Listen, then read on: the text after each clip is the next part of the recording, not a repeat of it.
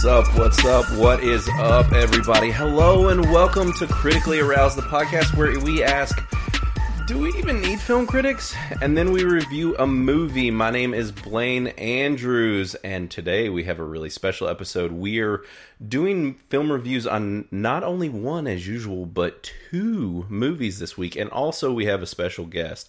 But first, so the movies that we're going to be doing this week is Underwater, directed by William Eubank? Is that how we say that? And it's starring Kristen Stewart, Vincent Castle, and T.J. Miller. And then also we're doing Sea Fever, directed and written by Nessa Hardiman. And it's starring a bunch of random foreign people and then like one famous dude. So with Dougray Scott. And when I say famous, he's like, not like super mega famous, but he, good work here. So anyways, that's what we're talking about today. And actually joining me is, well, as usual, the wonderful Christopher Cowles. Hi, how's it going? And believe it or not, the man who has been mentioned far more than once on this podcast has somehow managed to make a special appearance, Mr. Kyle Gazak. How's it going, buddy? What's up, guys? Thanks for having me. Woo! Yeah. The crowd goes wild. Yeah, Kyle made it, and well, we decided it was totally fair game for him to be on a Corona podcast since he's with me pretty much every day, working with me in close quarters. So he's fair game for this since he's exposed to everything that I am at all times, pretty much for the most part on a daily basis. So we brought him in. It was perfect. So yeah, those are the movies that we're going to be doing. And if you're a new listener, maybe you've hopped on because Kyle's joined us or something along those lines. But basically, we're here to be your anti-critic punk rock viewpoint into film criticism. We're not too crazy about Rotten Tomatoes and think it's a skewed and kind of a not too great system, to put lightly. And actually, Kyle's one of the people who got me, well, not got me, but you're on the same page as me when it comes to Rotten Tomatoes. We've had the conversation before I even started this podcast. I hate them. Yeah. you hate them? Well said. I mean, critics or Rotten Tomatoes or both? Rotten Tomatoes. Yeah, no, we don't fully hate critics, just like, a chunk of them. Mostly the ones in this room. That's fair. So Copy yeah, that. Yeah, but welcome, and we're so glad that you guys are here to join us. So what we're gonna do, since we're doing two movies this episode, normally what we do is we talk about a little bit of news, and then we get into what we've been watching lately. We'll do both of those, but we're just gonna touch on the news real quick. So first, I want to talk about Trolls World Tour's gigantic success over the past couple weeks. Is that being sarcastic or is it actually? No, I'm being 100% serious. Oh, no, they're actually successful. Yeah. Good for them. Yeah, and not a little bit. So this movie actually made more. I'm trying to look through the article here and see. So basically, one of the big things about this that they've kind of figured out is that the studios actually get 80% of their profits when they do video on demand like this versus 50% if it goes to theater. So already they're making a lot more money right up top. Sure. Mm-hmm. So basically this movie, they made 77 million revenue from, I guess, what is it, 95 million in rental fees. So with those percentages, so that's a pretty large bring home as far as that goes. And basically it's just, I think that they were surprised about how many people paid the $20, rental fee and showed up for it. But I mean, it makes sense with everything that's going on with Corona and yeah, kids being home, parents wanting new stuff to keep them entertained. Exactly. So now the big thing is, and the concern here is that because it did so well, this might be bad for movie theaters going forward.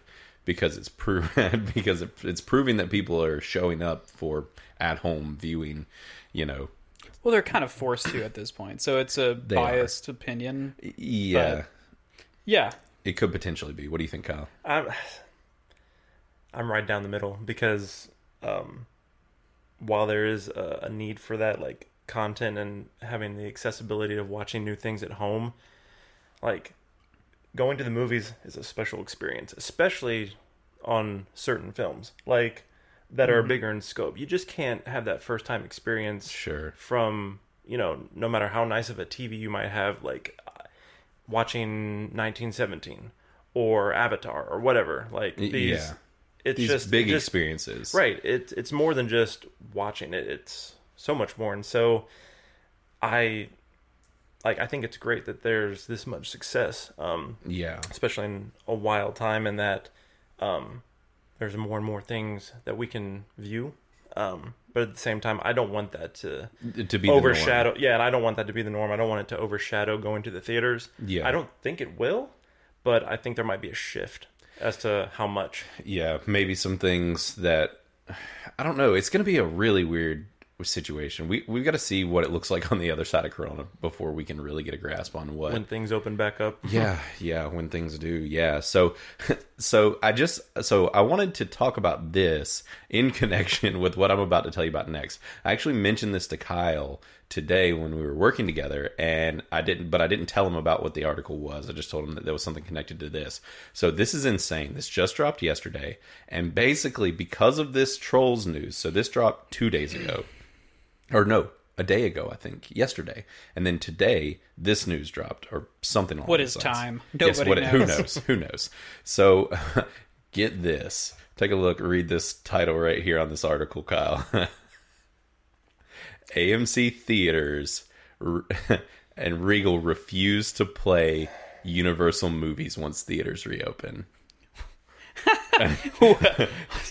This is some, schoolyard drama going on here. Yeah. Is this not bonkers? What's their basis? So basically, they before are I rip something. Yeah. So basically, AMC and Regal. I guess it says Regal in this as well. I know that AMC for sure, and it does say theater chain Regal. Oh, okay. So AMC started it. So this article has actually changed. That's why I was confused. This article has changed since I added it to my little notes here. Basically, now Regal joined AMC in their ban of Universal films. So basically they're mad because Universal released this big budget, blockbuster, butts in seats kind of movie during this COVID time and made all of this money, and they're mad about it. And so they're basically like, well, fine, screw you. Like, y'all wanted to go ahead and release this without us, then we're just not going to show your movies anymore. Okay. I mean, they're still going to make their money, though. If they're that big of a production company, which obviously Universal is. Or you say Universal? Yeah, Universal. If that many people bought it with them being close, the movie theaters doing this is literally not going to affect them in any way. Yeah. Or do you think that Trolls would have made more money in the theaters? According to this movie in the same amount of time has made substantially more than the first movie made. Now, there could be some... and this is the third of that. No, second. This is only the second. Oh, really? There was a holiday special, but it wasn't in theaters. Okay. And they there's a cartoon TV show as well, but those aren't really connected to the... Yeah. Well, I mean, back in the 80s. No. Now there's a new one. Joking. Yeah, but so I mean, supposedly within the time period that we're talking about, this movie did a lot better. Now that could be because everybody loved the first one, and so there's because who doesn't love Justin Timberlake? Oh yeah, and Anna Kendrick, right? Mm-hmm. Yeah, just they're both Justin. pretty great. Just Justin, he's all that matters. So yeah, but I thought this was nuts. Like basically, these two theater chains are throwing their weight around to be like, you don't go have fun without us. Possibly more, because I'm pretty sure Carmike Cinemas was bought by AMC, so that's just... There's probably some other stuff tied into this. Yeah, this is nuts. They need to calm down. Yeah. I feel like the production company holds more cards in this situation than the movies do, or the theaters do. Yeah, I kind of do too, just because the movie theaters are the ones hurting real bad right now. Yeah. This is just them lashing out in self-defense. Yeah, it is. There it is.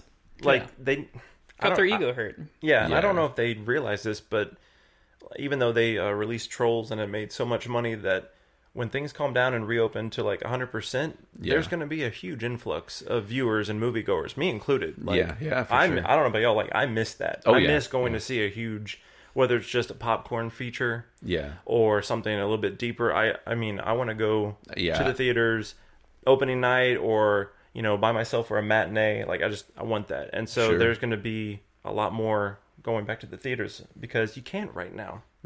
So I mean, they're going to make their money, which I think it'll be a trickle. I think in the beginning it actually won't be as great because it's one of those things where like if everybody's not opening right at the same time, and if people aren't showing up, it's going to be like, okay, well, when are we? It's going to take a big movie being back in theaters. Like it's going to take Marvel being like, all right, Black Widow's out, like this, Tenet, like Wonder Woman, Wonder Woman, those kind of things. Like it's going to take them saying they're going to release them. Yeah. So, yeah, this is just wild. I didn't want to talk about it too long, but I just wanted to bring it up because this is kind of unprecedented for the... Like, you hear about weird things like this happening with, like, cable channels where like, let's say, like, DirecTV will be like, oh... Or, like, a cable channel will be like, oh, DirecTV, we're not putting our movie or our channel on your network or your service provider because we're mad at you for whatever reason. Right. But in this kind of situation, you just don't hear about it. It's nuts. So actually, one thing I wanted to do as well, and we didn't really talk about it much at the beginning, but Kyle is very much intertwined in this industry, much more than me or Matt or Chris or Sydney or any of us that are normally on this podcast, which is one of the main reasons with this podcast is to kind of I am definitely the most highest level movie buff of our little crew for sure, and then it kind of trickles yeah, and then it's a trickle down effect with everybody, and then like Chris is on the rock bottom of like nah. Like the rest of my life. Yeah, I like to keep it at the very lowest possible standard. Exactly. So but Kyle is definitely he's a tier above me as far as being a movie buff or anything else, and he's very much intertwined with the industry, and he's film major and actor, and so he's very he knows a lot of people that are involved in the industry, and he's seeing the ins and outs. And part of what I was talking to Kyle about is I wanted him to kind of give a little voice to what's going on and what he's seeing from the inside with some of the people that he knows, and the effect of the pandemic, quarantine, all that fun stuff. How's it looking on the inside? Well, there's three, maybe a few things I can hit on. Right now, it sucks because the industry is closed down, and what that means, there's no work. Granted, there are some like skeleton crew projects that are still going on out there. You're seeing new commercials. For lack of a better example, commercials and things that are on TV that are related to the pandemic and everything. Sure. Like, well, someone's got to be filming that. Mm-hmm. Things like that. And post-production, I'm guessing as well. Yeah, people are even working on pre-production from home. Projects that were shut down already. Some of the directors or producers have like gone to social media and posted about, hey, doing some editing from home today. Stay safe. Mm-hmm. And it's from chunks of the film that they were able to get before everything got shut down. So they're still trying to make use of the time. But overall, there's no work. It sucks. There's no auditions. You can't do submissions for things. You can still submit, but it's very, very scarce. Like it's trickling in, and it's usually for things that are later this year and into 2021, preferably when things are back to normal. So they're okay to post things like that and be looking for their talent and scouting and whatnot. But yeah, I mean, and there are so many others out there feeling this, but it's barren right now. Yeah. As far as on the work front. The good thing from that is, it's forcing artists to be creative, and really put the hustle in, and, like writers. Yeah, that's what I was about to say. This might be a boom for writers as far as material just being churned out now. It is. That's the good thing on the flip side of this. Because I was talking to a few people, and right now it's looking like there's going to be a huge push of new content, especially over all the streaming platforms. Because when things get back, there's been this gap of no new content, so they're going to want new shows, new short form things, maybe like on Quibi. New films, indie features, shorts, anthologies. So I would keep an eye on the writers right now. Yeah. They're like churning things out, and they're ready to go, so that when things kind of calm down. Yeah. That I wouldn't be surprised if you look across Netflix, Disney Plus, Hulu, Amazon Prime, all that. That obviously they already have tons of original projects, but sure. I think there's going to be a huge rush, and you'll see it too. Wait, what? There's this is trending. This is on my recommended. Like, there's 10 new shows.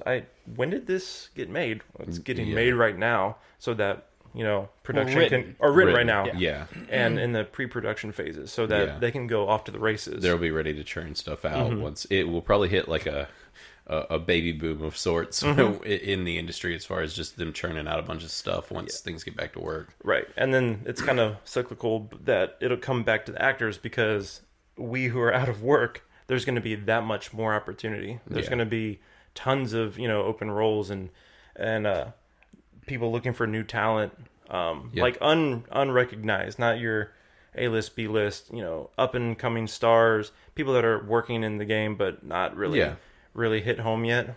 And that's kind of encouraging in the middle of all this. That there might be a what's a good example? A dry well right now. It might be springing forth a little bit with new stuff, and I would imagine. I hope a couple months from now. Yeah, let's hope so. Moving into the fall. Yeah. So, fingers crossed for sure. Yeah. Don't say fall. That makes my heart hurt. Sorry. Back end of summer. We're not even at summer yet. Yeah. It's and it sounds like I've kind of made some predictions on previous weeks, and it sounds like you're echoing what I've been assuming was kind of going to be the case to a degree, and I'm quite interested to see what shakes out, because I mean a lot of people are going to be really ready to get back to rolling once, as far as the industry goes, once the doors are opened and the conditions are kind of forcing our hands to be creative in other avenues where you're like, you have a lot of celebrities doing, the little videos on Cameo. Yeah. Because they're at home and sending them to people who want, personal messages. You have the craze with TikTok and all the influencers on there. And even what's Cameo? You know Cameo? What? Yeah, no, I just want to make sure you know what Cameo is, because I totally do. Yeah. Where they have celebrities, you pay for celebrities to do. I'm sorry, you pay celebrities to do something? They need to send celebrities, like need personal money messages. Too. Like, hey, Idris Elba, I want you to do a birthday message for my friend Chris. Oh, it's like Fiverr, but for rich people. Yeah, basically. We all know that actors, the really famous ones, are starving. They don't eat much. They're very poor. It's true. They need more money. So this is a clear reason why this exists. I mean, it makes sense. It makes a lot of sense. Yeah. Well, that's what they're doing. I have no control over that, but yeah. And I think a lot of them. I was kind of joking the other day, and I'm like, I think a lot of these like bigger stars are just like, they're bored and they're just used to like so much attention all the time that they're all going stir crazy because like they're not just in the limelight anymore, and so they're like, hey, look at me, I'm still over here. There's got to be a degree to that. Yeah. I saw just a screenshot of a Twitter post by did Wheel of Fortune. Pat Sajak? Yeah. He had posted something along those lines of like, oh, us famous people are used to getting all the attention. You need to feed us. Exactly. It was like kind of a self jab, so it was cool. But no, I mean it's kind of I've been watching on the periphery some of these people. Some of them are handling it well. Some of them are not. We'll just put it at that. I'll give a shout out, John Krasinski. Yeah. Oh, he's killing. They are crushing it. Yeah, with his little news bit and all that fun stuff. So I think we've gone through this stuff. I know with doing two reviews, this is going to be a longer episode in general, so I think we should probably go ahead real quick and we'll pop in on the What's New With You section. Not spend too much time. I don't know. I guess we'll start with you, Kyle. Is there anything that you kind of want to mention real quick as far as what you've been watching lately, and any new shows or things that even you've gone back to watch, or something that you haven't watched yet that you're catching up on, or anything like that you want to pop in? Sure. Let's see. I powered through season 1 of Outer Banks. Yeah, love it. I know we haven't talked about that. Which actually doesn't take place in the Outer Banks. Right. They've definitely filmed in Charleston and surrounding areas. But I was about to say friggin' posers. But visually, the only thing that was missing were the dunes. But that was really enjoyable. To where like I'm ready for season 2. I am, at your request, powering through Westworld. About to start season 2. Yeah, because he hasn't seen any of Westworld yet. Holy mother! Yeah. Okay. Yeah. But here's the thing. I've stayed away from spoilers. Yeah. So I've had nothing ruined. I mean, I know Aaron Paul shows up in season 3. Yeah. Because But like, Who? I'm just kidding. Who's Aaron Paul? yeah, What are you talking about? That's all I know. So it's still fresh for me. So I'm going through that. Good. Greatness. And just side note very quickly is that this season is still friggin' fantastic. Yeah. And actually Chris and I both had the same realization just a second ago. Yeah. There's one thing that I forget in every single podcast to tell everyone about in the beginning. I've only remembered like once, but it's that we base our podcasts off of the rating of our episode of our podcast off of the movies that we're reviewing. And this week, one of the two movies we're reviewing is rated R, so this episode is going to be R. So, just coming into it knowing it's actually been cleaned up till now, I think. But just so you know. I about hit you with an F-bomb and I caught myself. Yeah, since we hadn't announced it yet. So now you know this is... So now you're F-bomb free, Chris. You're good to go here. So payload is ready. Yeah, he's locked, cocked, and loaded. He's roaded. Yeah. Yes. Words. They're tough. Struggling. Yeah. So Westworld. Yes. Oh gosh, what was the other one? I will mention this, even though it's a couple weeks past because you had mentioned it before on an episode. Yeah. Finished Devs. Yes. Which is. Y'all Air both 5. Air 5, yes. Yeah. Y'all both have finished it. Yeah, we have. Incredible. And I'm like, I had Chris, it's mind-bending, I'll say that.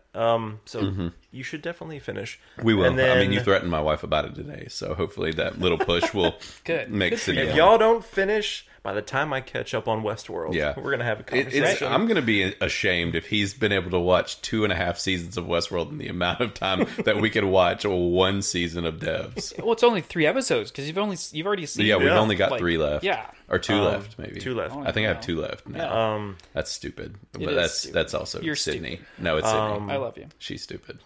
She's not here to defend herself. 2 more things. Extraction on Netflix. Yeah. Chris Hemsworth. Super fun.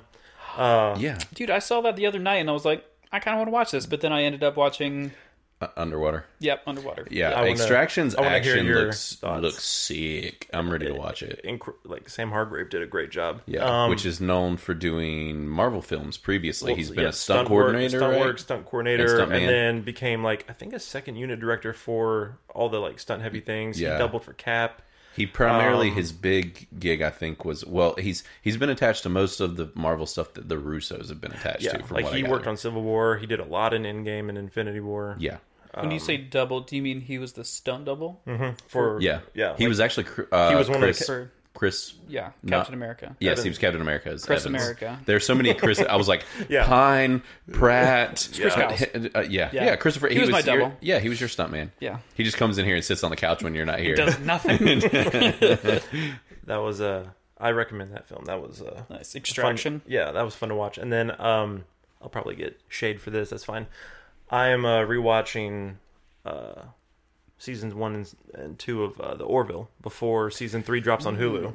So that show just did nothing for me. I've heard so many people say that it was a good show. It was funny and it was still had some actual genuine serious you could take it like a Star Wars. I'm doing Star Trek. It's more Star Trek. Yeah, sorry. Yeah. God! It gets you have just committed a cardinal sin. Someone's going to shut us down leave. now. All right, come on, Michael. No, it gets serious in some episodes, and it took them probably 4 or 5 episodes of the first season to really find their footing and their balance because it did feel forced, the comedy in the beginning. Because I watched the first 2 episodes, and I was just like, this is fucking dumb. The back end, and especially season 2, they hit their stride, and it's what's her face from S.H.I.E.L.D. that's on it is a cutie, so she's worth watching it. All right. Yeah. Well, there's also some huge names that drop in there just because Seth MacFarlane is. Oh my God. He knows everyone on the planet. I thought you said dames for a second. I was like, okay, 1950s, calm down. There's some cute dames dropping in this show. These dames on this show are really rad. Yeah. But, Seth MacFarlane. Yeah. Season 3 is coming sometime this year on Hulu, so I thought I'd refresh myself on that. So that's all I've been watching. Okay, cool. Nice. Chris, anything you want to... not really since the last time. It feels like we just recorded. So, which we have been. We're trying to move our schedule back up again, so to early in the week, but... No, I don't think I did mention last week that I was watching Westworld, but I've only seen, I think, 2 episodes of the new season, so... Okay, yeah, you need to get back up on that. Yeah. Man. It's just continues I just have to be a Jack Sparrow for it, so... Jack Sparrow, I don't get Really? Yeah. Okay. I don't get it. Well, I'm not going to say it on live TV. Air quotes. Anyways. Okay. I don't have HBO Go. Oh. Yeah. Oh. Let me spell it out for you. Oh, it took me a minute. I was like, but you have an alcoholic. That's normal, and so yep. you need Checks to look fancy and like you haven't bathed lately. Don't really need to do that to watch Westworld. It's true. So I was really lost, but I get it now. Thanks. Yeah. Outside of that, I can't really think of anything other than what I've mentioned last week. Yeah, I haven't watched anything. With us watching 2 movies this week too. So Kyle and I just plowed through both of them in a day. So both these movies that we're reviewing today. Well, I have 2 that I'm going to pop in on real quick. So one of which is Miracle Workers, and that is the new Daniel Radcliffe show on TBS, right? Is that right, Kyle? Do you remember? I believe so. I'm pretty sure so. So yeah, it was, and TBS actually has it free right now. But I think it ends tomorrow as far as it being free. I think it's just like some special thing they're doing because of the pandemic and everything. But Rona. Yeah, so I've been watching. I'm 3 episodes in now, but it's got Daniel Radcliffe and Steve Buscemi in it. And Steve Buscemi is playing God. And he's basically playing this is a very specific type of humor. If you're someone who is very religious and easily offended when people poke fun at your religion, then you could be offended by this show. I think it's great. I actually really like it. I like the concept of God just like being like, man, I've been doing this forever. I'm really tired of it. And that, like, shows like Supernatural do it, and I've seen other things that do too. This takes it to the extreme. This God is a dipshit. Like, he is dumb. Like, to the point in which he has like his right hand man, like the guy who helps him. Literally, his name's Jesus.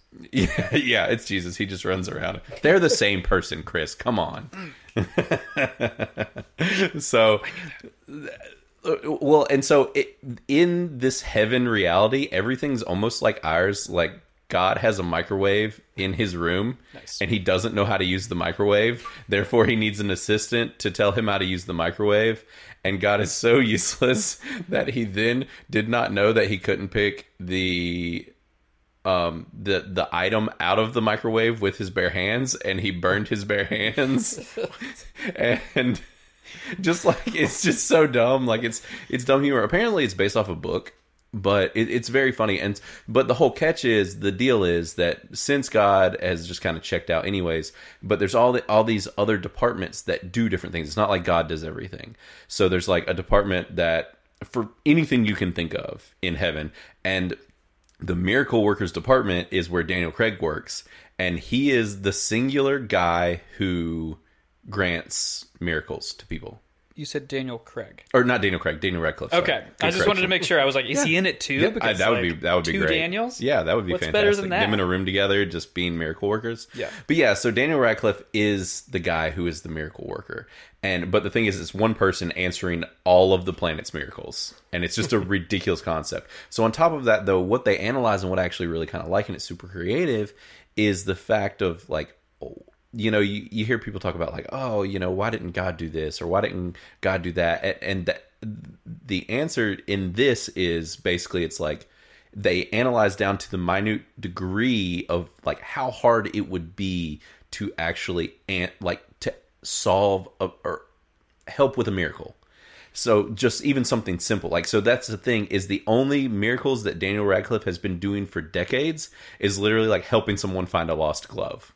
Or like they're missing keys, nice. Or like a sandal that they lost or something. That's the only ones, because they're so simple to where it's like one of them is he helps someone find a glove. The guy's like, yeah, there's my glove. He puts it on, puts on a ski mask, grabs a shotgun, and goes and robs and kills people. And he's just like, see, this is why you don't do miracles. Like, you know, so like the whole thing is just like how you could, and they try and do like other miracles, and it's like, oh, they accidentally cause a tidal wave and kill like 1,000 people or something. Or so it's just talking about like, this is why you don't get miracles for these big things, because it's so complicated, and like kind of the butterfly effect basically. And it's all done in a comedic manner. It's like a little 20-30 minute show, but I've had a lot of fun with it. It's really goofy, and nice. It's good. And Daniel Radcliffe is amazing as always. Like, I just love watching the dude. And we all know Steve Buscemi is really good at playing an idiot. And he is an idiot in this show as well, and he's great at it. So, I don't know. I recommend Miracle Workers if you can check it out. And apparently the second season is called like Miracle Workers Dark Ages, and it's apparently in the Dark Ages. I don't know how the time works. Well, and the other conceit to the show is that God has decided that he's tired of dealing with Earth, and he's going to destroy it. And so the goal to this first season is basically that if they can actually solve one of the big miracles and make it happen, then he won't destroy Earth. Gotcha. So that's the premise to the actual first season of the show, which is pretty cool. So the other one I wanted to talk about really quick is a show called The Last Kids on Earth. It's an animated show. It's a Netflix original. I've been watching it with my kids because it's hard to find kids shows that don't suck and aren't just super boring. First off, the animation in the show is awesome. It's just really, really good. So the other thing is, so it started with actually like a little mini movie, like an hour and a half, hour and 10-minute movie. And then they just dropped a whole season like this past week. And me and the kids have already watched like the whole season with everything that's going on. We've just been around home all the time. So, but it's just really good. It's basically about a bunch of kids, or like, well, not a bunch, but like 4 or 5 kids who survived the apocalypse basically. Zombies are everywhere, but this is animated, but like it's still fun for adults to watch and it's good. But basically zombies are everywhere and these monsters are, but there's also monsters, and basically the whole thing is that an alternate dimension opened up. And so these monsters are coming through, and then there's zombies and they're fighting them. And it's very like kind of video gamey because the kids like video games, and so they're like doing things to get like achievements, you know, where they like kill monsters. Yeah, exactly. They're like, and like actual like video game achievement type of stuff will pop up on the screen when they do something, and the kids will be like pretending like they're in a video game and stuff. It's fun. It's really neat. It's a cool show. I've enjoyed watching it actually. So that's saying something. The gamer in you is delighted. Of course, exactly. Yeah. And it's actually a neat concept that like the zombies, it's not just a zombie apocalypse. It's actually that an alternate dimension opened up and all these monsters and creatures and stuff actually came through too. And so it's not just zombies, and they're actually like basically trying to create a bestiary and create a book to catalog all the monsters. They're like stealing little pieces of all the monsters, not killing them, but taking pieces of them to create. It's morbid. Yeah, but like a quill from like something that shoots quills, or like slime from one of them, or whatever. And they're creating like just all these crazy weapons, and it's fun. It's a neat little video gaming kid show. It's cool, and the animation, seriously, the show is really cool to look at. You should look it up. But yeah, it's called The Last Kids on Earth. So anyways, that's pretty much it. That's what I wanted to pop in on and talk about. So since we've ran through all of our What's New With You section, now if you're not familiar with this podcast, one of the things, I think the thing that makes this podcast special and fun is basically what we like to do is every week we basically make tomato score predictions for whatever film we're reviewing and try and guess what the critics and the general public, the audience, is going to think. And it comes into our analyzation of Rotten Tomatoes and our look into that, and we're trying to see how much it differs between the general public and then the critics. And so right out of the start, what we'll do is we'll go ahead and guess our tomato score predictions. And the first movie we're going to talk about is Sea Fever. So before we do our predictions, the other thing we do is we talk about who should or should not see the film, because we don't really like to direct you. And I've said before, you know, we in an age of influencers and everybody's trying to influence everybody, we aren't really here to try and influence you and tell you that you should or shouldn't see this movie. Like we'll give you an idea about if we think you would or would not like it based on certain possible parameters, and then you just listen to our review, which is 100% spoilers, and more or less have a conversation with us versus, you know, us just being like, this is bad, don't go see it, it's a big pile of shit. So, you know, that's basically it. So who do you guys think should and should not see Sea Fever? We literally just finished watching it. I am like the worst person to ask this. I know, Matt's the master. Yeah, I feel like Chris will have this. Yeah. His name's Kyle. Or Kyle. My name's Get it Chris. right. Chris. Sorry. Yeah, well, you're sitting in the Chris spot, so. I thought I was sitting in the Matt You're spot. welcome. No, Matt's actually usually in the other Matt, spot. I'm so I'm sorry. sitting in the mess. Okay. Yeah. It's the whole dynamic's just been thrown off up in Sorry. here. Thanks, Sid. Yeah, I'm blaming Sid on this. Aroused Studios is just totally thrown off kilter. I know who shouldn't watch it. Yeah. Fisherman. Yeah, fishermen should not. And I'll just leave it at that. Yeah. People who should watch it, If you're if you have a fascination in science, maybe specifically biology, and then was any like slow burn thriller lovers, yeah, I guess I would definitely say slow burn thriller. That's a big one, and that's indie. Probably the best I could do. If you like your lighter it's indie a foreign film, foreign kind of, but not like foreign language. More of gritty indie. Yeah. It's a Swedish-Irish-ish film, right? Yeah, literally, it's a Swedish film. It's a sweet Irish film. We'll get based to that. in Ireland. Yeah, we'll get to that. Weird. Yeah, so if you're a fisherman or a scientist, maybe you'll be into this. Did I say fish? If you're No. You said it right. It's just you saying it right was hilarious to me. It's either fishermen or scientists. That's either of those things. It's a large demographic Fishermen that we're shouldn't targeting. watch it. Right? I thought I said fish. I was like, if you're a fish, you should watch this movie. do If you're a fisherman and you watch this, you won't want to go back out on the water. You might not. Yeah, it's that's probably the best way to put it and where we should leave it. If you're into indies, slow burn type movies, or if you're a fish. So Blub blub. yeah, All exactly. my fish out there. So you guys, Kyle, I don't think I want Kyle to guess the scores first. Have you seen anything? I know you came into this pretty fresh. About Sea Fever, no. Yeah, that's what I thought. Okay, so I saw a minute trailer like a month or something ago. Okay, and that was it. Hadn't seen anything. Hadn't read anything. all right. Well, then since you're the guest, I will let you start with your tomato score predictions for this. So you can give me the your critic score first, and then your audience. Critic score, I got at 71. Okay. And audience, I have at 58. Ooh, okay. This feels that feels pretty solid. What do you think, Chris? For Sea Fever? Yes, for Sea Fever. Man. Chris and I normally pull these scores out of our butts in the moment. I could tell you had prepared. You were ready. Yeah, he looked at his notes. Yeah, he had it in all. He has a notepad. The mountain of I notes. don't even know what over that is. here. What is paper? What am I feeling in this moment? I need to pick up some vibrations here. I'm going to say critics gave it a 63. Okay. And audience, goodness, I'm going to say 58. 50. We'll keep them That's close what Kyle together. said. Oh, yeah? Yeah. All right, I'll change it then. Just go one number above or below. No. I'm not going to pull that shit. You pull a Sydney. I'm going to do... I'll do 68. 68? I'll say the audience liked it better than the critics. Really? You think? No, because my first guess was his. But you know what? I live life on the edge. Okay. Awesome. 63 and 68. Okay. So I'm going to go a little higher than Kyle. I'm going to go a 78 for critics. And then for audience, I think you guys are really right in that sweet spot. I'm going to go a bit lower, though. I'm going to go 50 for audience. It's fair. Mm-hmm. And I think that's pretty good on that. So, so now what we're going to do is we'll move into our individual thoughts, opinions, and the actual review for Sea Fever. This is going to be a little different than normal. So what we'll do is we'll conclude this portion like normal. We'll do our review. We'll look at our predictions or the results from our predictions. And then we'll actually just follow that up with talking about Underwater. And really the reason we're talking about this one first is just because it's the most fresh on our minds. Yeah.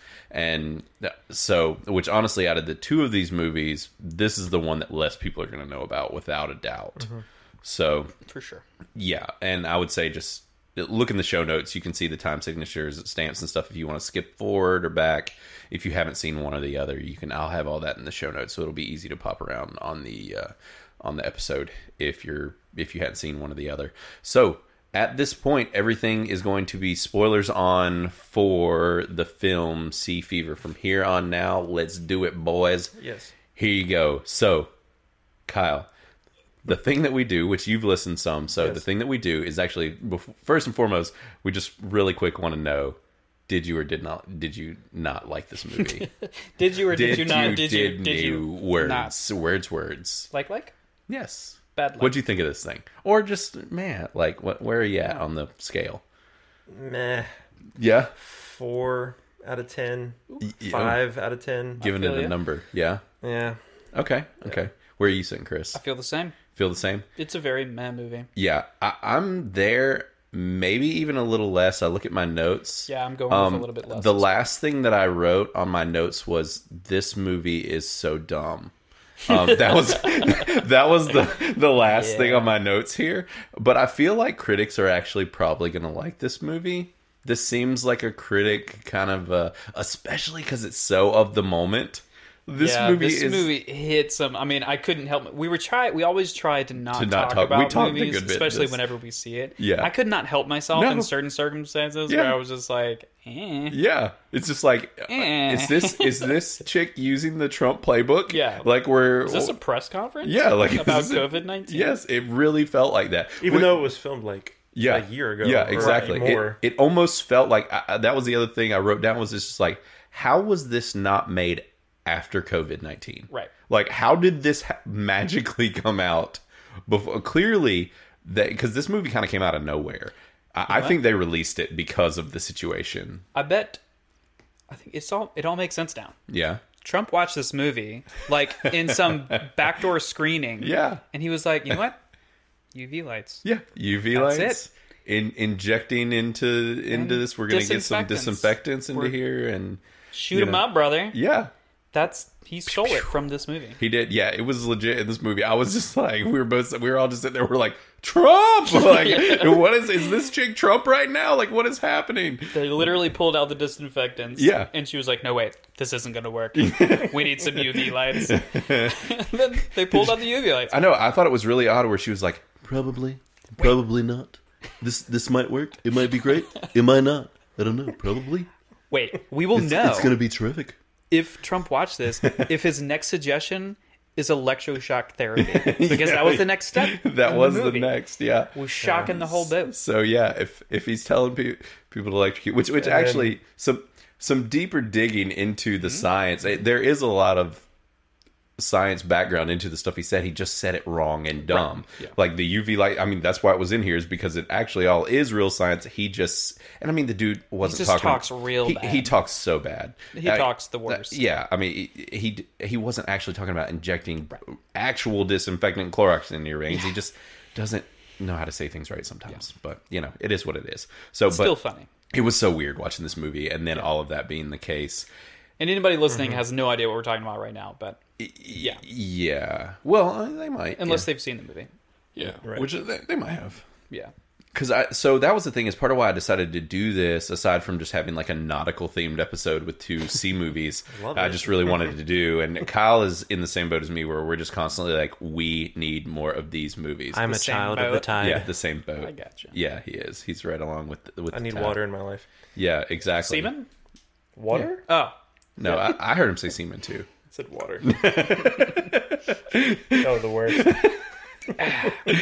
So highbrow humor. Yes, very high, very high. So I didn't write. I started like a little pros and cons thing when I was doing this. Kyle did too. He gave me the idea during the previous movie to do it, and I was like, "That's a good idea. I should do that for this one." So I did, but really, I didn't write down a ton of pros, but one that I did in really big letters was exploding eyes. I wrote that in gigantic letters. Yeah. Did you too, Kyle? I did 3 unexpected moments. Yeah. And that was one of them. Exploding eyes. Yeah. Dude, the exploding eyes really caught me. I was not expecting it, especially because it started so slow. Mm-hmm. And it took a good solid 45 minutes for this movie to do anything whatsoever. And that was part of my issue with it. Yeah.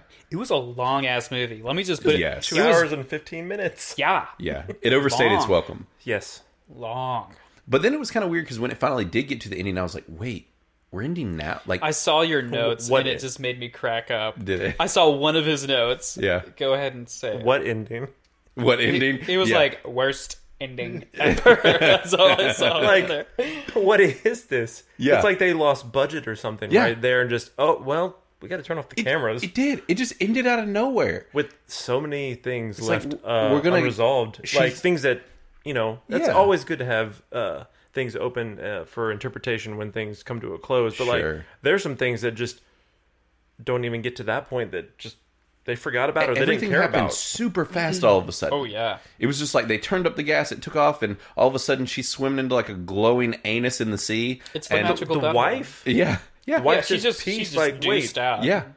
And you're like, wait, she didn't like they said it was going to be like a multi-day paddle, so clearly she didn't get to this. Like the boat coming is not the boat that she got. I wouldn't Probably think. not. Because it hadn't been more than like a day as far as I could tell. Right. Oh, definitely not. No.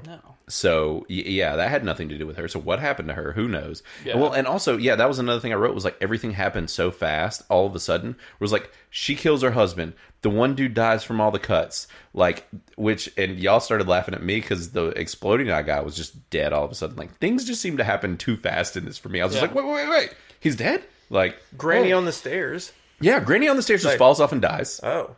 Like, everybody just is, like, dropping dead left and right. I just now realized that she died because of that fall. Yeah. And then that It thing kind of got glossed over. The thing shot out of her eye randomly. It dripped. It dripped out of her eye. Yeah. And he stomped it. Like, Yeah. So, I assume if you're listening to this, you probably watched it. Yeah. Essentially, there's a parasite yes. from this deep sea monster that infects a crew. Yeah. So, what kind of creature? It wasn't an octopus. It was they said it's kind of like a squid or related to a squid or a something. cuttlefish. Didn't? Yeah, she said cuttlefish or something. No, I just made that up. I have no No, idea. It was squid. Well, they think it was a She squid. said of the scientific like phylum or something dedicated to this like exact creature. We can stop it right there. Yeah. It's okay. We're not scientific at all. Hey, listen. I took zoology in college, therefore I know the word phylum. So y'all just get up out of here. That class was hard, and I had to. It ends with pod. I know that. Cephalopod? It was cephalopod. Okay. Yeah. Yeah, we got it. See? We know. Look We at remembered. us. Yeah, look at us. Look at us. Did you ever think we'd be here? I didn't. Never. All right. So yeah. What else, Kyle? I know you got a lot more notes than what I got over here. Being a 4 out of 10, I just can't even really. You're more than a 4 out of 10, Kyle. Oh, thanks. You're a 9 out of 10 in my book, brother. He's at appreciate it. least a 6.5. I mean, come on, give the guy a ball. He is I 6. take back my comments. I was going to say y'all are 11. Sorry, I was just. Let me just being a scratch dick. that Please out. be No. nice. No, I'll go through the pros for me, like the 3 unexpected moments that I literally, forced me to move back. Like, oh, wasn't expecting that. I thought it was shot well. I enjoyed. There were some nice cinematography. shots. Yeah, nothing like too. Oh my gosh, this is the be all end all of cinematography. But it was shot well. I personally enjoyed the foreign aspect, along with the nautical aspect. Like, okay, this is sort of around Ireland. It's great. Yeah. It's it's not like in off the coast of Miami or whatever. Sure. Yeah, well, because it was a Swedish film that took place in Ireland that we don't know exactly where it was filmed. Yeah, right. And even though I don't think the execution was great, I enjoyed the intimacy of this movie and the way that I felt like I was a crew member on the boat, kind of in the middle of all this, all these quarrels and and everyone's hashing it out and oh gosh, what should I be doing? It's just there wasn't enough meat on the bones. Messy. Like it just felt messy to me, and I hate that because I feel like there was. I mean, you can pick up on when there's passion in a film versus something that is just kind of haphazardly feels like it's been thrown together. And I didn't get that vibe, but at the same time, there was just a lot of things where I was like, you're trying to be scientific and be on the ball with some of these terms and with the science and with some of the angles that you're taking, but then you're also just feels like you're just doing stupid things almost at every turn. So it kind of fought itself for me. I said there's no substance. Yeah. Everything was surface level. Yeah. They had potential to go deeper, specifically with the creature and the parasite. Exactly. Nope. Yeah. And then, of course, character relations could have been better. A whole lot better. But. Yeah. Yeah, it was... They were forcing a lot of things... Which they actually the main thing that pops on my head is the main chick's aversion to social interaction. Yeah. Right. She annoyed me. Yeah, that was really It felt forced. But they actually kind of did a good job of telling the story of her becoming less like that. Yeah. They're sitting down at the table. Obviously it was over dick because she only did that to get with the dude who she never actually got with because his eyes exploded. She was like just about to get some, and then he just gets sick and his eyes blow up. That was the best part of the movie. It happens to everybody. Subtle show, not tell, as far as that transition of her becoming... Yeah, it was just so heavy-handed at the beginning. I was just like, oh my god, we get it. You're an introvert. Cool. You don't like people. And they just like... You're also really annoying. And just like... that was one of the things that I wrote, the redhead is crazy on here. That's one of the few things. That's just the life lesson. Yeah, that is the life lesson. Yeah, redhead. Write that down in your journal. Yeah. So because she... Like, there's red in my beard. Wait a minute. Yeah, that's it. Red beards. Yeah. Oh, man. I don't even know. Like, she just kept doing insane, stupid things where it's just like they were trying to make a point and to be sciencey about it. But then I'm also like, but it's also dumb. Like, that's also a dumb thing. Like, that doesn't sound like the smart thing to do, even though I know that you're trying to take like a scientific perspective on this. It's like, no, you kill the creature. I don't care. Oh, right. She was wanting to preserve it. Yeah, she's like, let's just throw it back in the water. I'm like, this thing is crazy. It's just gonna murder everything. Do not let this thing live. And those are the little things about this movie that made me know that it wasn't Irish. Yeah. Like, if that was an Irish fishing boat and it was all Irish people, they would not... I mean, I'm not going to speak for all of Ireland. Yeah, I'm sure there's a lot of very compassionate people about the environment. But in my mind, when I think of an Irish fisherman and there's some parasite on their vessel, they're going to murder killing people, it had literally killed 2 people? Three people at that time. It was taking everybody out slowly. Anyways. At least 3. And one to more not have them be just like, we're fucking like throwing a bomb in this. Actually, I think 4 people had died at that point. Okay, 3 by the parasite, 1 by a wife. Yeah, well, and the old lady. Keep forgetting about the old lady. Right? No, that's 3. Oh, that's 3? Yeah. Okay. And then the husband. Which he had it. They would have killed him, but the wife killed him instead. I have to address why in the world this foreign substance / creature, they didn't know it was a creature yet, and there is like penetrating the hull of the ship. Yeah. And they're touching it with bare hands. I know. Like, yeah. Even like she was, and she's a scientist. I know, she was a scientist, yeah. And I'm like, you've got like this weird like butthole sucker on the side of your boat, like, and you're just like sticking your fingers in it.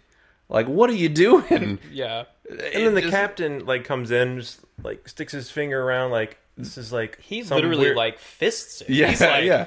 He's knuckles deep. Huh? Yeah, this is bad. Keep me informed. Yeah, he's like, it's probably a barnacle or something. It's a barnacle. Like, that is not a barnacle, sir. You have been at sea for quite some time, and that is not a. And then he's like, you know what you should do?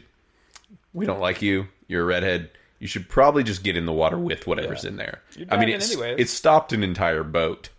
It was a barnacle, but like... Yes. But we all know that barnacles stop boats. Yeah. And so the other thing is... Were you going to say something, Chris?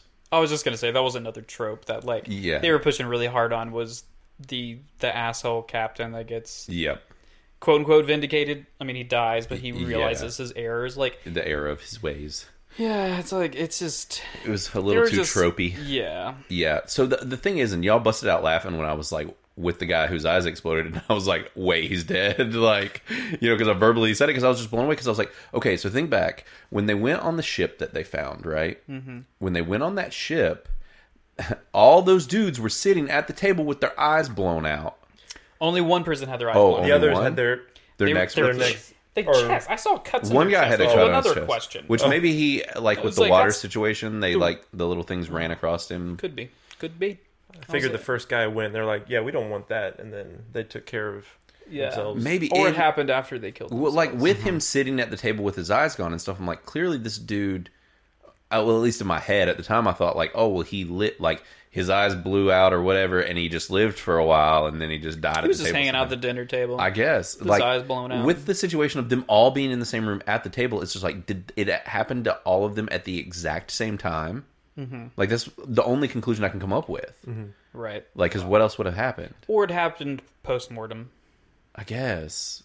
Maybe. Yeah, it's a weird situation. So that's why I was confused about him being dead, and with how, because it seemed like there was no real rhyme or reason to how this played out per situation. Like the old lady just turned into like a crazy person. The one dude had cuts all over him, and he just like went a little blind, and then he just died, and his eyes didn't explode. The one guy's eyes did explode. Right. And also, yeah, it was kind of confusing how it affected people because It's very picky. yeah, like the old woman, like it's turned her crazy is Started what they to were strangle trying. her. Yeah, she Yeah. was like Yeah. super apologetic and touchy Yeah. because she realized that She was acting she punched. reasonable. Anyways. Yeah, she punched the redhead. doctor's or the scientist lady. Yeah, and she just looked so young to me. Didn't she to you guys? Like in the face? That's because you're old. That is, I am old. I'm Yep. an old man. She is of normal college age look. You to thought me. she looked college age? I was going to say she was like 24, 25, maybe Really? working on a master's. I think she just kind of had a young face, but like, it was more. She looked that way when she was wearing the beanie all the time, covering up her hair. When she took the beanie off, she looked older. But like, yeah, it was a weird situation. We're hearing all kinds of sounds inside our house. There is a storm going on, so I'm wondering That could be hail. if things are hitting the house. Yeah, strange things afoot. It's like a singular knock. It sounds weird. Yeah, that was real weird. Anyways, It might be cats outside. They're freaking out because of the storm, trying to jump through the windows or something. So, yeah, I mean, I really don't have a ton to say about this. I mean, yeah, it was a mediocre It was movie. okay. It was. I feel like, though, I really do feel like critics might like this pretty well. Like, I can guarantee... Okay, here's my guarantee. This movie will be certified fresh. It will be over a 60 or 70, whatever it is. I do know it was a selection at TIFF. Was it? Which says like, something. I don't think it won anything, but it was screened there. So And to make it to that point, it still has to be of a certain caliber. quality, You have to be of a certain level of critical praise, we'll say. Yeah. So- Honestly, like. Well, I won't say that, but. It was. You can. Be honest. No. It has to do with our next review. Okay. Yeah, so I'll just keep my mouth closed. Okay. Sorry We'll to be save a it tease for- there, but I thought better of what I was going to say. Well, at least it's happening during the same episode. So yeah. I mean, this is definitely, I think, our shortest review yet as far as a singular Yeah, I mean, it film. was, 'Cause, I mean, this thing is for the longest film ever. Yeah, seriously. I feel like it was well done for being. I assume it's an indie foreign film. Yeah, indie Like, foreign. it was well done. that was the other thing that I did want to talk about. Is I had a lot of trouble understanding people in this movie. Dude, I could barely hear anything. I think I missed like 2/3 of the dialogue. Yeah. Inconsistent accents is the bottom of my cons list. That's because I feel like there were Swedish actors pretending to be Irish, which I is think like so too. two accents you don't want to try to comprehend in English. I think the redhead might actually have been Irish, but as far as anybody else, Right. I could be wrong, but I'm pretty sure Dougray Scott is Australian. You think? I'm pretty I sure. think you're actually right too. His Something name's about that. sounds right. Dougray? I'm just Yeah. caught up on the name Dougray. I mean, that's an Irish name. That if is I've ever heard because one. fantastic because name. I think he used his normal voice, which was Australian, when he was the villain of Mission Impossible 2. Nope, he's Scottish. He's Scottish. He's Scottish. Yeah. Well done, Dougray. Well done. He was Still not Irish. I Still still- not Irish. Yeah, which granted, I still struggled to understand him quite often, along with almost everyone else except for the Irish girl in the movie, and even her I did. Which, and like Chris said, some of the times for me, the volume, like, because our volume was good. I have a nice sound system. Like, it's a Sonos. It sounds good. Like, the sound shouldn't really be off. Like, yes, I know. Like, but I mean, like, it should have been pretty level. Like, and even at the volume that we had it at, which was fairly loud, I was still struggling with some of the voices to even hear them, or just even wade through the ridiculous amounts of varying accents. Yeah, I don't know. There was some weird things going on with the audio for me, and I don't think it was because of the sound of the TV or sound system or anything. Personally, I don't know. It was a weird situation. I'm pretty sure that was the movie. I mean, obviously, it would help if it was at a blaringly loud volume, but it shouldn't have. Well, yeah, why should you have to do that? Yeah, that was the only other thing. And actually, at the end, it was funny when he was like flagging down when he's on his little rowboat and he's flagging down the other boat, and I'm like, dude, why are you bringing that boat over here, like over to you? You need to paddle to them. The butthole monster is below you, and it will get that boat. That's fair. But obviously, the movie ended before we got any kind of resolution. Yeah, but can we actually also talk about the ending? So they kind of made it seem like it was a big deal that the water was lighting up after the chick sacrificed herself. Yeah. Like, was Did she go down and stab it and it was dying? I don't know. No, Yeah, gosh, it was she like wouldn't she- stab it. No. That was precious. I was wondering if it was like she fed it. Yeah, I was like, is that To were stop we supposed it to from... like comprehend something from this. Yeah, happening? it was supposed to be like I think that the point, which is stupid, but I think it was just that like she sacrificed herself and like the monster, she fed the monster, and therefore the monster was happy and like wasn't going to go after the dude in his little raft too. Like, and she was just like all about science and like they played it out like she made like. I mean, she did sacrifice herself. Like, that's a big deal. But like, she was going to die anyways. Yeah, but like at the same time, I was just like, I mean, we don't know if like they could. Her whole thing was just not wanting to spread this disease at any cost. Yeah. So it was like also relevant.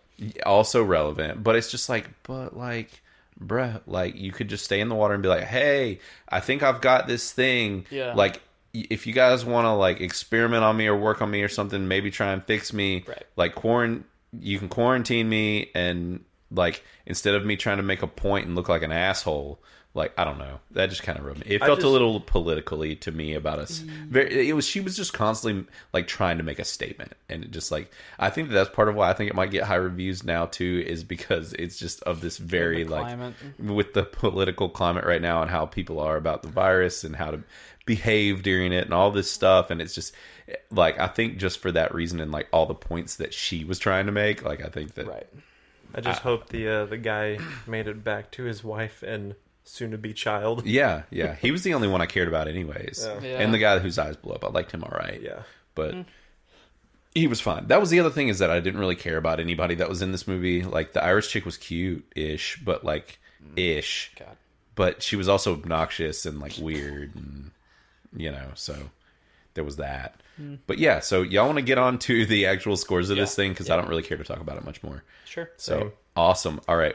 So, let's see here. What I'm going to do is I'm going to pull up our Rotten Tomatoes scores. So, Rotten Tomatoes. And this was... What was this movie? Sea Fever. That's going to be in your head for days. And it ended with such a somber song at the end. Like, it was just like, I don't even know. It reminded me of the ending of All Is Lost with Robert Redford, which is actually a great film when he's alone at sea. But yeah, I remember that one. But unlike this one, that's actually amazing. A much better film. Yeah. Yeah, so here we go. Drum roll, guys. This is the scores for Sea Fever. 85. Wow. And absolutely no audience score. Nice. So we'll wait around and update you guys on how right we were on that. Wow. But who had the highest? I think I did. Critics. Let me double check. I guessed a 78. So cheater yeah, blame. I was 7 off. And 71. certified fresh, just like I said. Man, I didn't cheat. It's almost like you knew. The only thing I knew was, because I didn't know anything about this movie, was I did see one article about it and read like the first paragraph and was like, this person kind of likes it, and sounded like they were making a little bit of a deal about it, and I was like, maybe it'll be fun to add it for like a twofer kind of deal. But that's all I really knew, was that one person's kind of sort of thought. I like how the poster is, I guess, her the scientist, yes, the butthole monster, well, diving down, and that is actually like 2 minutes of the movie. Yeah, not even. Well, even. Maybe, yeah. She was also having like dreams, apparently, premonitions about her doing that. They never even, and she was wearing like construction boots. Anyways, we don't even talk about that. Like in the dream, did you notice that was the first thing? Because it was like one of the first scenes. She's wearing like work boots. Sure, yeah. Like it was like work boots, and I'm like, you're not going to be able to swim in that. Nope, honey. Yep. Yeah, so it says, if Sea Fever never quite heats up as much as it could, it remains an engrossing, well-acted sci-fi thriller with effective horror elements. I don't really agree. Yeah, there's zero horror elements. No, there was not really any horror elements. There wasn't really any engrossing. No, not really. I mean, it was kind of... It was vaguely suspenseful. Just because you didn't know who was going to die. Yeah. A little bit in the, like, 45-minute to hour and 15 mark where things started to actually take place. Like it had my attention then. I was like, okay, here we go. But then it just fizzled. It did, yeah. And which it took so long to get started for me. I was just like, so normally what we do is we look at a couple like top critics of what they had to say. And actually this one, I scrolled past it and almost bust out laughing. This guy gives a very short one-liner. And this is Kevin Mayer from the UK Times. And he just says, it's mostly agony. So yes, You said acne at first. Yes, it's mostly acne. Yeah, it's mostly agony. That's what he had to say about it. 1 out of 5. I would not go that hard. I wouldn't go that. Yeah, I'm not going to be that brutal, but I give it a 2.5 maybe. Yeah. You were out of 4 before. Wait, I thought it was out of 5. Oh. Well, he was talking about this specific guy. Okay. Yeah. Yeah. I don't know the format. We don't if I was on his scale, yeah, and all these people, part of the brokenness of Rotten Tomatoes is that all of these people operate on different scales. I'm looking, there's like a out of 4. This one's a A through F scale. This one's like they're all on different rating scales. Like it's just 5 ludicrous. out of 7. Yeah, so like. Don't even get me started. You listen to previous episodes if you want to. So yeah, like this person right here. So Kate Walsh, she was a solid tomato. It says an absorbing, if sometimes muted. Maybe she's talking about the sound that we were talking about. That's generally what they mean when they say muted. Maybe. Yeah, an absorbing, if sometimes muted, wrestle with the notions of ethics and infection in a moment that couldn't be more appropriate. Oh, man, we didn't call that out, did we? On the nose. Yeah, didn't call that at all. Yeah, and this one says, for fans of sea monsters and pandemic horror, Nessa Hardman's indie feature is sure to be a crowd pleaser. I don't know. I love sea monster movies. Yeah, this is not about a sea monster. It is. But it's not a sea monster. The sea monster is mostly uninteresting as well. Yeah, it's mostly a pathogen. It's a wiggly glow stick with a just little giant butthole, giant glowing buttholes. A noose. Yeah. So, yeah. So, I mean, that's our opinions on that. The monster. So, I mean, we've already kind of talked about why we think the critics thought what they thought. I guess we're not too surprised about the outcome of this either. I am. I'm surprised the critics were that high. I'm not. They're just. I said 63. Yeah, you did. This one, I thought it'd be higher, fairly high. I mean, 85 is honestly higher than I thought it should be. And now, one of the things we normally point out as well that a lot of people don't notice is the amount of people that this number is based off of. Where it's like, when we did, what was it? Oh, the movie that you hated so much, Chris. Guns Akimbo. When we did Guns Akimbo, the number was so small, it was stupid. And the general audience was like 3 people. Like, no joke. Was it that small? Yes, it was like 3 people. Because Chris is dropping things everywhere. Sorry. Yeah, because Matt and I were joking about how if him and I just went on and said that we liked Guns Akimbo, it would bring it up to like a 90. So for this, apparently, they're claiming that the movie actually hasn't been released yet, which is really weird. It says coming soon, release date April 10th, 2020. But it's after April 10th. So what I'm guessing is maybe there's a theaters and on demand. Yeah, maybe what I'm thinking is just that no regular people have actually gone on to give any reviews. That might be what's going on here. Well, obviously, we should do it. If it's at 0, then no regular. No, it would say 0. It would say 0. Yeah, it would actually say. So what 0. does it say? No, it just says coming soon.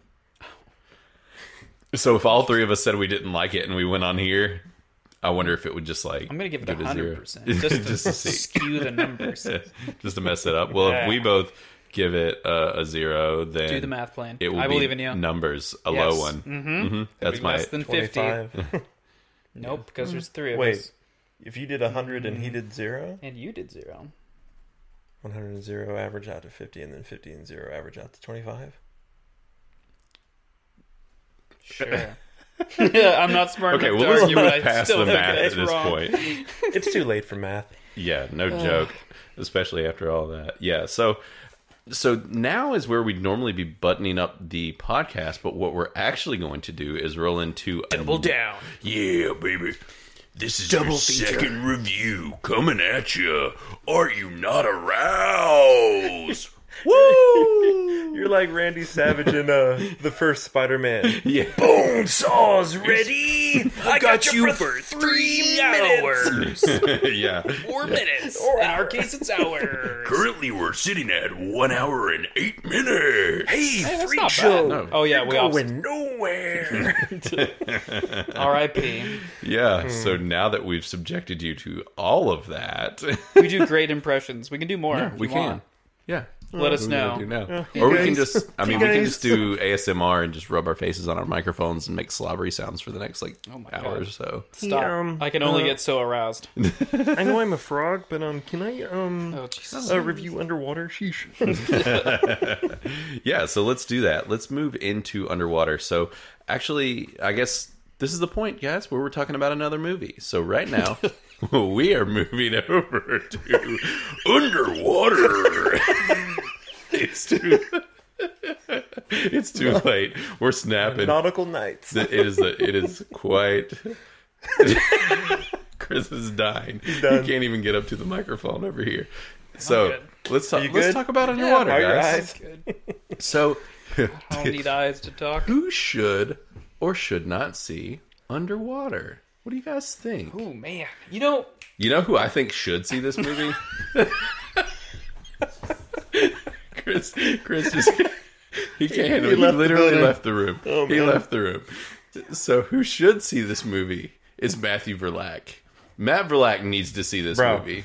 Yeah, I'm gonna say that. If you're new to the podcast, Matt's our normal other host, the one that's not here right now. So. Matt, I need to hear your thoughts on this. I want to hear Matt's thoughts on this too. So hopefully in a future episode or next week or whenever, we'll get to know if Matt watches this thing. He needs to see it. So who should or should not see Underwater? Can I actually say what I was going to say? No, actually what I think... I interrupted. Literally, you were like, so guys. What do you think? Who should or shouldn't? I was about to say something. You're like, you know what? Fuck you. Don't care. Oh god, sorry. I got like 3 hours of sleep last night. So what do you think, Chris? Or do you want me to interrupt you? No, the first thing that came to mind, and honestly, I haven't seen this movie in so long. I hope you say what I'm about to say. Shit, now there's a lot of pressure. I don't want to say what I want to say now. Descent. Oh, the that's movie a good The Descent. one. Like, that was kind of what popped in my head. Because it was like that psychological horror. Obviously, there is still a physical being, so it's not just psychological. But which is kind of how that movie is too. It takes a little while to show you. And it's very like background, out of the frame, and super dark setting. Like, because it's in a cave, The Descent. I'm talking The Descent, about, not Underwater. Right. Some of Underwater takes place in a cave, but yeah, that's just honestly like the whole story plot line of it. I haven't seen it since probably we watched it when we were kids. Yeah, back in high school or whenever. 2008, 7, whenever it was. Yeah, long time ago. But that's just the first thing that popped in my mind. So, I know Kyle's having like flashbacks. Dude, the night vision scene. Sorry. Yeah, the night vision scene in that movie. So if you're hearing a weird little break there in time, we just had to stop the podcast for a second and things got a little wacky with the storm. So anyway, so what we were talking about is that I totally thought about aliens with this movie. Is that same with you? Yes, I'll get to that, but I'm thinking if you're a fan of sci-fi from like the 80s to specifically the early 2000s, you should watch this. Yeah, I would definitely say if you're into that genre and that vibe. And I mean, if you are into sea monsters and underwater and kind of how Kyle and I are all about these kind of films, usually, you know, where if you like the aquatic themed type of cinema. Yeah. Not counting. Yeah, that's a great movie. I was about to say not counting the previous movie, but right. I don't know. Maybe you do. Maybe you liked Sea Fever. The three of us were not too crazy about it. So, yeah, I think that's a good starting point for, you know, if as far as how you should come into this thing. Now, my big question here for you guys and our normal next point is what do you guys think about the scores of this? Kyle, I'll let you go first. What do you think that the critics' Rotten Tomato score of this movie is going to be? And, well, actually, should I ask you, have you seen these scores? I've not. You haven't? Okay. So then, yeah, I'll go ahead and ask you then first. So what do you think the critics and audience are going to think about this movie? I'm going to change a little bit on the fly and say critics gave it a 61. Okay. And then audience gave it an 83. Interesting. Only because I think Kristen Stewart's having a resurgence. Yeah. A bit. And so there's that draw and appeal there, so we'll see. Yeah, I can get behind that. What do you think, Chris? I'm going to say 80 for critics. And I'll just do 85 for normies. Okay, an 85. If it's 84, we split the victory. Yeah, there you go. Oh, yeah, I didn't notice it. Yeah, you are only 2 apart. So you think that critics and audiences are going to be... We're 2 apart on audience. Right. Yes, on audience. We're like 20 apart. Yes, almost exactly. Yeah, so you think that the audience and critics are going to be fairly about the same split as far as the amount of people liking this thing? It's a guess for me at all times. Yeah. With all of these. Well, of course. Yeah. No, I hear you. Mm-hmm. Yeah. No, mine's a guess as well. I really don't. We all think that Blaine's a cheater because he is a cheater. Mine's an educated guess. Oh, wow. Captain Pretentious over here. Yeah, no kidding. Yeah, I think Kyle is actually probably pretty close. I have a feeling, I'm not 100% sure, but I feel like critics are going to be hard on this thing. For some reason, I just know how they are, and I just feel like that's going to be the case. I'm going to go with a 50... Ooh, this is some bullshit. I'll go with a 57 for critics, and for the audience, I'll go with a man. I'm right there with you guys. I feel like y'all are like right at the sweet spot. I'm gonna go on the low end, and I'm gonna guess an 80. So I did 80, Chris did 83, Kyle did 85 for critics. Or no, that was mixed up. Chris did 85, Kyle did 83, I did 80 for the audience score, which is all that really matters. Mm-hmm. Which is, and if so you that's don't, the one that Blaine saw. No, I really didn't. Okay, cool. Well, if you know anything about Rotten Tomatoes, it's just the simple fact that the only number they ever show you is the audience number. Or, I mean, the critic number, not the audience number. They show you both if you go to their website, but if you Google it or whatever, they'll give you one number, and that number is the one from the critics. So, which it quite often can be wildly different from the audience. So, yeah. With that being said, you guys want to go ahead and head into the review? Let's do it. So right now, spoilers starting for Underwater. Brother. Part of the nautical night. So, boys, what do you think? Or do you want to know what I thought first? Ooh, what do you guys think I thought? Blaine's going to tell us. You know anyway, what I so think? Just go ahead and let I Blaine... think you should go first. Yeah. There you go. Is that what you think? That was some... Thank you. I like the way you think, Kyle. I do too. You know what, guys? I freaking love this movie. I know you It's so good. I really like this movie. Kyle, what do you think? I had a lot of fun. I really enjoyed it. Yeah. It is exactly what I thought it would be. Yeah. And that, like, I was just engaged. It's yeah. like, this is a whole lot of fun. Yeah. Like, agreed. Chris, what do you think? God, you people and your fun movies being fun. It was a fun movie. I enjoyed it. Was it? Yeah. Did you? Good. I liked it. I was really worried that Chris was going to poo-poo on it. No, not at all.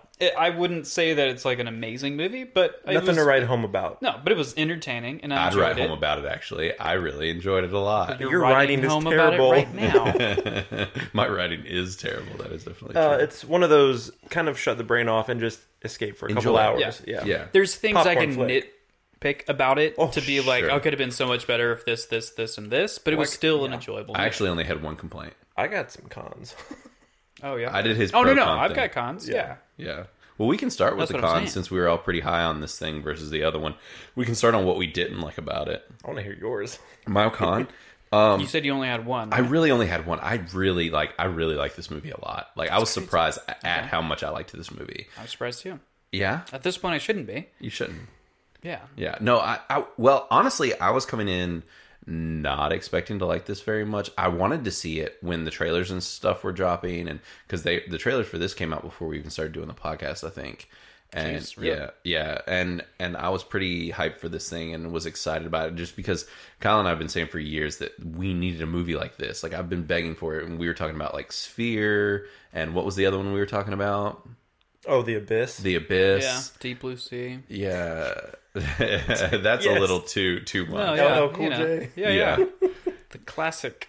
Yeah, but like Water especially horror. those two movies, like I loved those as a kid, and I just wanted more. Like the sea and the ocean fascinates me. I think that there are sea creatures like what's in this movie that really do exist in real life. And By I don't know fascinate, about you mean terrify. them. Oh, terrify the shit out of me. Yes, actually, legit terrify me to death. Like that was why I wanted more of that in Sea Fever, and it just didn't do it. But this movie hit it, and that was like I felt like after we finished Underwater, especially with liking it this much, and then especially after we finished Sea Fever, I was like, we should have watched Sea Fever first. Yeah, and I thought it was going to be the other way around. I did too. Really? I did too. Yeah. I knew nothing about either one of the movies, so I thought that they could be doing similar-esque things, but that Sea Fever might be handling it with more class and more finesse because it was this indie darling, whatever.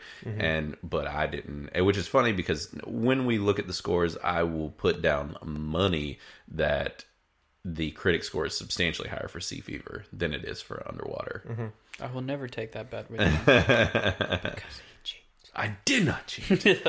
But yeah, I'm guessing that's probably the case. But yeah, so my honestly, the only con for real that I wrote down at least, and that I can think of now, y'all might come up with some that maybe will resonate a little bit with me. But the only thing, because I sat there for a while, like trying to come up with something, and the only thing that I can come up with was there was a few times where I had trouble following the dialogue. Like, especially in the first little act in the beginning where the first guy that dies, whenever he was talking, I could not understand what he was saying. I don't know why that was. And it wasn't throughout the movie. It was only like certain little parts. And that's a nitpicky thing, honestly. Like, I just couldn't come up with anything I didn't like. And it wasn't just him. It was also, it was actually even, and I think during some of those points, it was just when there was a lot of explosions and stuff happening, people were talking too. That might just be my old man ears struggling to hear during explosions. And they could have done that on purpose. They could. Like, there was a lot of radio chatter, and they did a lot of... Like, she turned hers off. Bless you. Thank you. She turned her radio off, after the first guy died, because she didn't want to hear all the intern lady screaming and all that stuff. So it could have been on purpose that they made it less comprehensible whenever it came... At least for the radio stuff, but... Sure. I honestly didn't notice the not being able to understand. Yeah, like I said, it happened very little. Yeah. And honestly, it was almost only in the beginning when things were just going super crazy. Because this movie starts out just...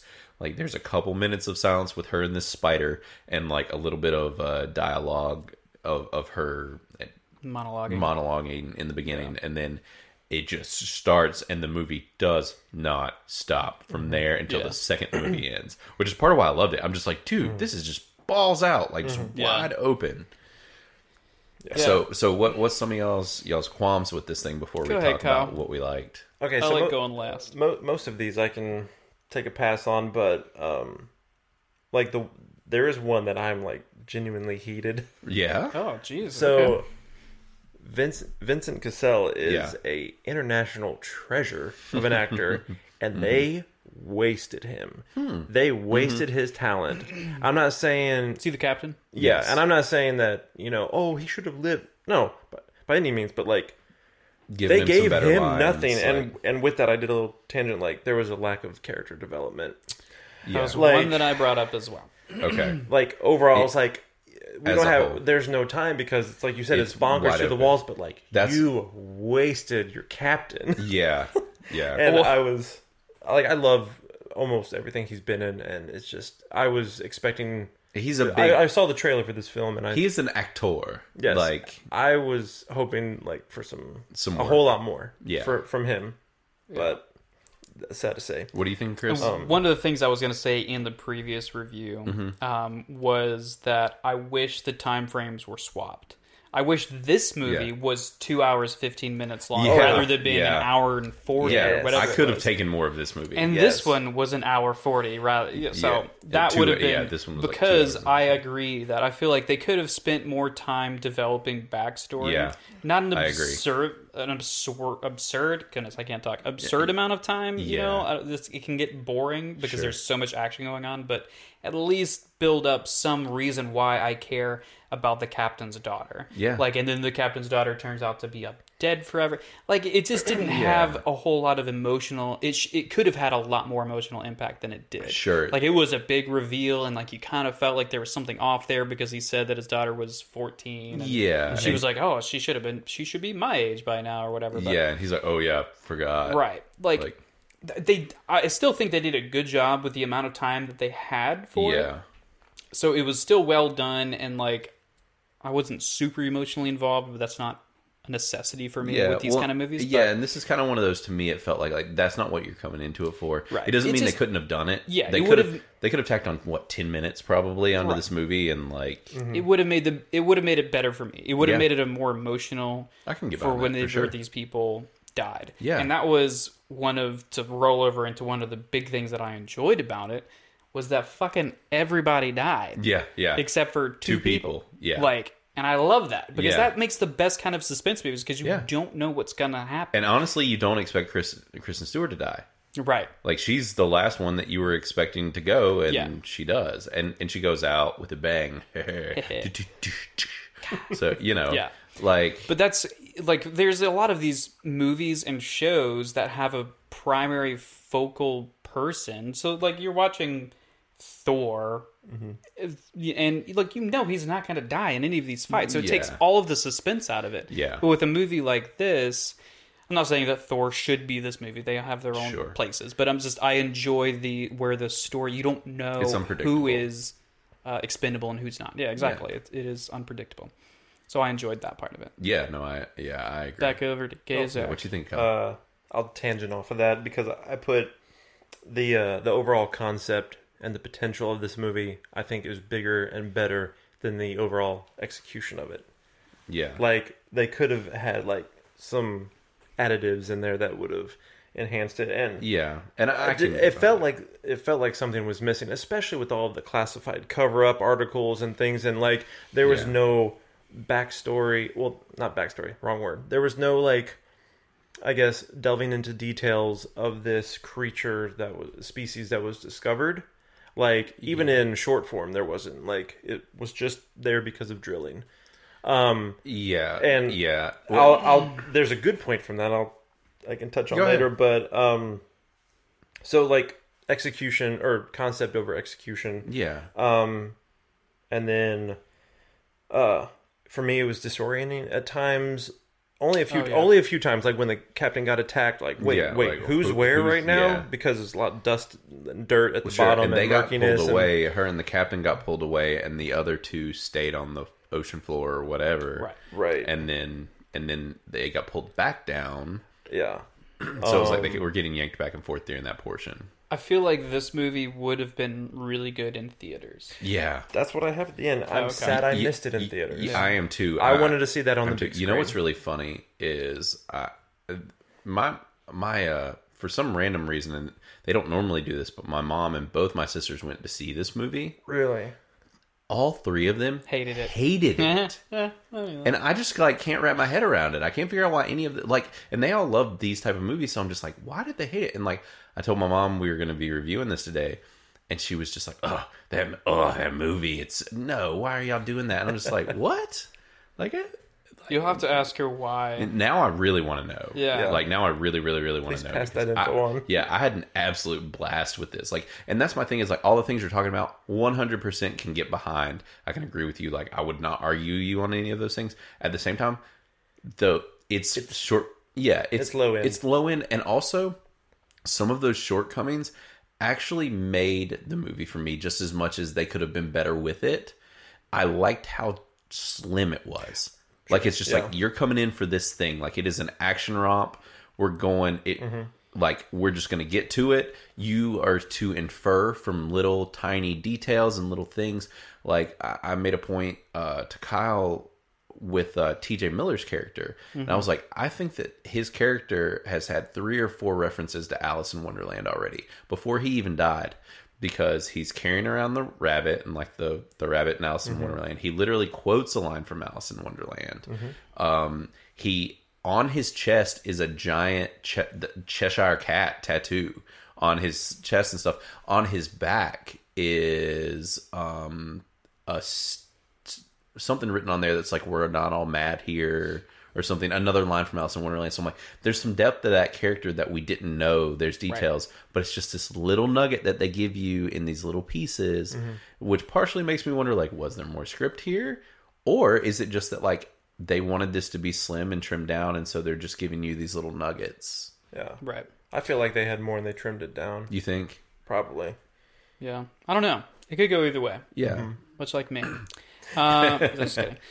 But like I said, like I would have, because I enjoyed it as much as I did, I wanted more. Yeah. But like I said, they did a great job with the time frame that they put it in. Yeah. It was enough. Yeah.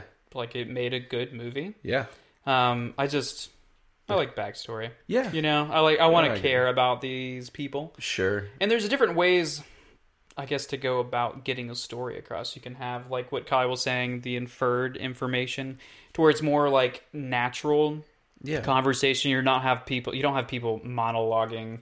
Like, oh, hello, exposition. Brother. Oh, so sad about Mother's death anniversary that happened 2 days ago when she died of, you can overdo storytelling, and a lot of people do that, and they definitely didn't in this. No, they were like, we're not going to give you much of anything. Right. Like, she didn't spill what happened with her fiance, husband, whatever it was, until the very end. Yeah, and it was even like, then you don't really quite know what happened. He just disappeared in a scuba diving thing or whatever. Yeah. But, was that it disappeared? Was that it? Or he just never. Yeah, he went out by himself rather than her going with her. So it was like she didn't pair up with him like she was supposed to. So okay. And then you saw that sign where it's like the buddy system works, and you shouldn't go out in the water alone. I was like, okay. I didn't even catch that. I was like, that's a nod. I didn't catch that. And there's also a lot of backstory with the captain and the drill that he said wasn't there anymore, or the drilling site, and that's where she ends up at. Yeah. And so it's like, there's a lot of,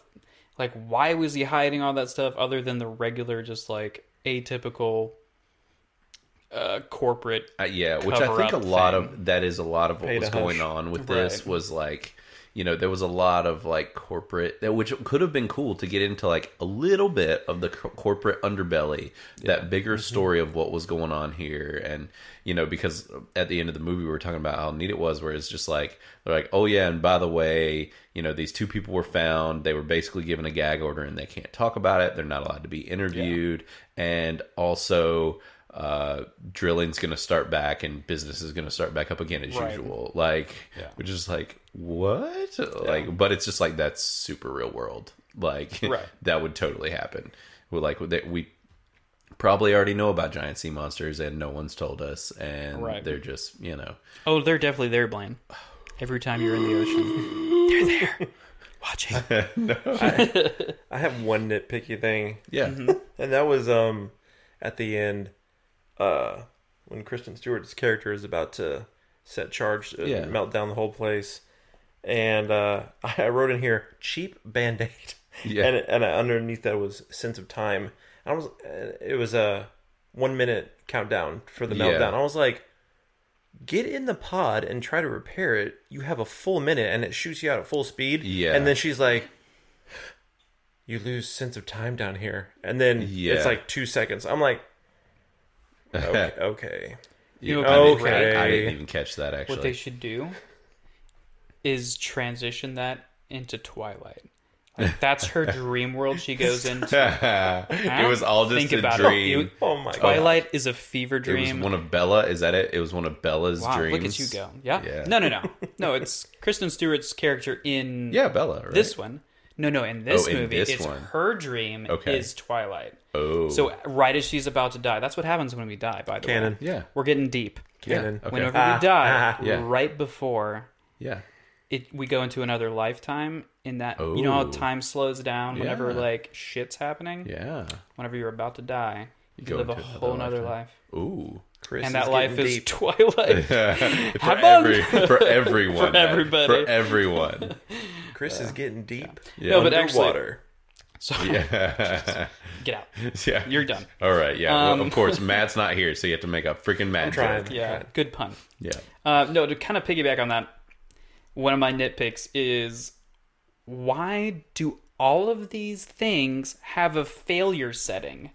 Just don't let your reactor go into overload. Yeah. Like, why would you ever set that as an option? That was really easy to do. Exactly. Right. She was just like, she was like, I'm going to scale this up, and I'm going to scale this up, and explode, and we're going to blow up everybody. Yeah. That would that would not even be an option. It would be something that you couldn't do. You would never be able to intentionally go in and just be like, I'm going to move this slider up and blow us up. Yeah. Yeah. It was just, I mean, that's a super nitpicky thing. It is. I mean, well, and also, technically, she showed us this, she was extraordinarily tech-savvy and stuff. Maybe they didn't show that she went into a bunch of menus and some subsets and pulled up this thing and blah, blah, blah, blah, blah, blah. You know, there's no way to know. Science. Well, because they didn't computers. Yeah, I have no idea about You don't know about those. Nothing. Yeah, so now, though, let's talk about some of the good stuff in this movie, because I definitely want to talk about that, because there was so much that I really dug about this movie. I mean, oh my God. Like, so many times Kyle and I were both just like, just in unison and like looking over to each other and being like, oh my God. Yeah. Like for one, when Homeboy. The first guy. First guy. And like the second it happens, Kyle looks over and he goes, of course they killed the black guy first. Right. Exactly. It's like, way to be stereotypical, guys. Come on. Yeah. Yeah, but he straight up gets just imploded. And I'm pretty sure like an eyeball or something floats by him, like chunks of body, and you're just like... His hand floats by one of them on the way out. He got wrecked. Yeah. And then even to go past that, TJ Miller's death, where he gets sucked through the leg hole of his suit. Yeah. Like, that's what happened, right? Yeah. Like, and they're like, how did he get pulled out of his suit? Right. Like, and it's pulling him by one leg, and it's just like, and then it just splats right on the inside of the mask. It's kind of like Silent Hill, where the triangle head guy just like rips the body off the skeleton. Spins the skin and it's kind of like that situation. I'm gonna have nightmares now. You had to bring it that freaking. You're welcome. I had purged that movie from my mind. That's what I'm here for. Oh my goodness. But yeah, it's a similar situation, except for alien. Or not an alien, it's a sea monster creature. And a metal suit. Yeah. Which, and dude, I really liked that they were almost humanoid. Oh man, that was kind of a complaint of mine. Really? Yeah. I liked it. Because I thought about it and I'm like, oh, like, what if there was this essentially like underwater civilization that is humanoid, or even mermaids? Like mermaids, exactly, like merman, like or this byproduct of. Or like almost like humans are just like a varying split of whatever these creatures are. Like, this is the direction we could have went if we stayed underwater, or like in water, and whatever. If some sort of thing had played out.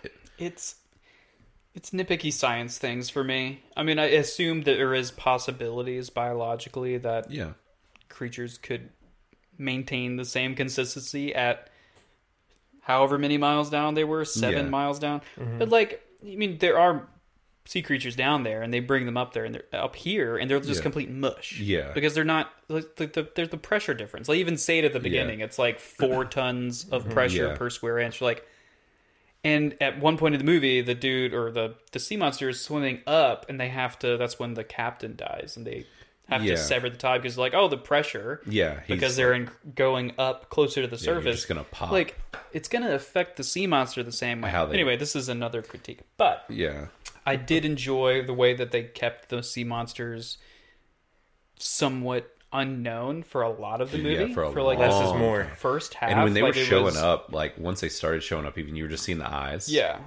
like that was creepy and really cool. Yeah, and I mean, and they weren't like super humanoid, but they did kind of have like a couple finger-esque type things, like they bipedal. Had arms. Yeah, kind of. Well, but I think that they almost had like when she kills the crap out of that one and comes up through the inside of it. Right. Yeah. When she shoots the like gun thing into the flare gun type thing. Yeah. She pulled the that was awesome. That was so cool, by the way. Yeah. Was it what? Flare gun? I'm thinking some kind of like pressure canister or something. Yeah, no.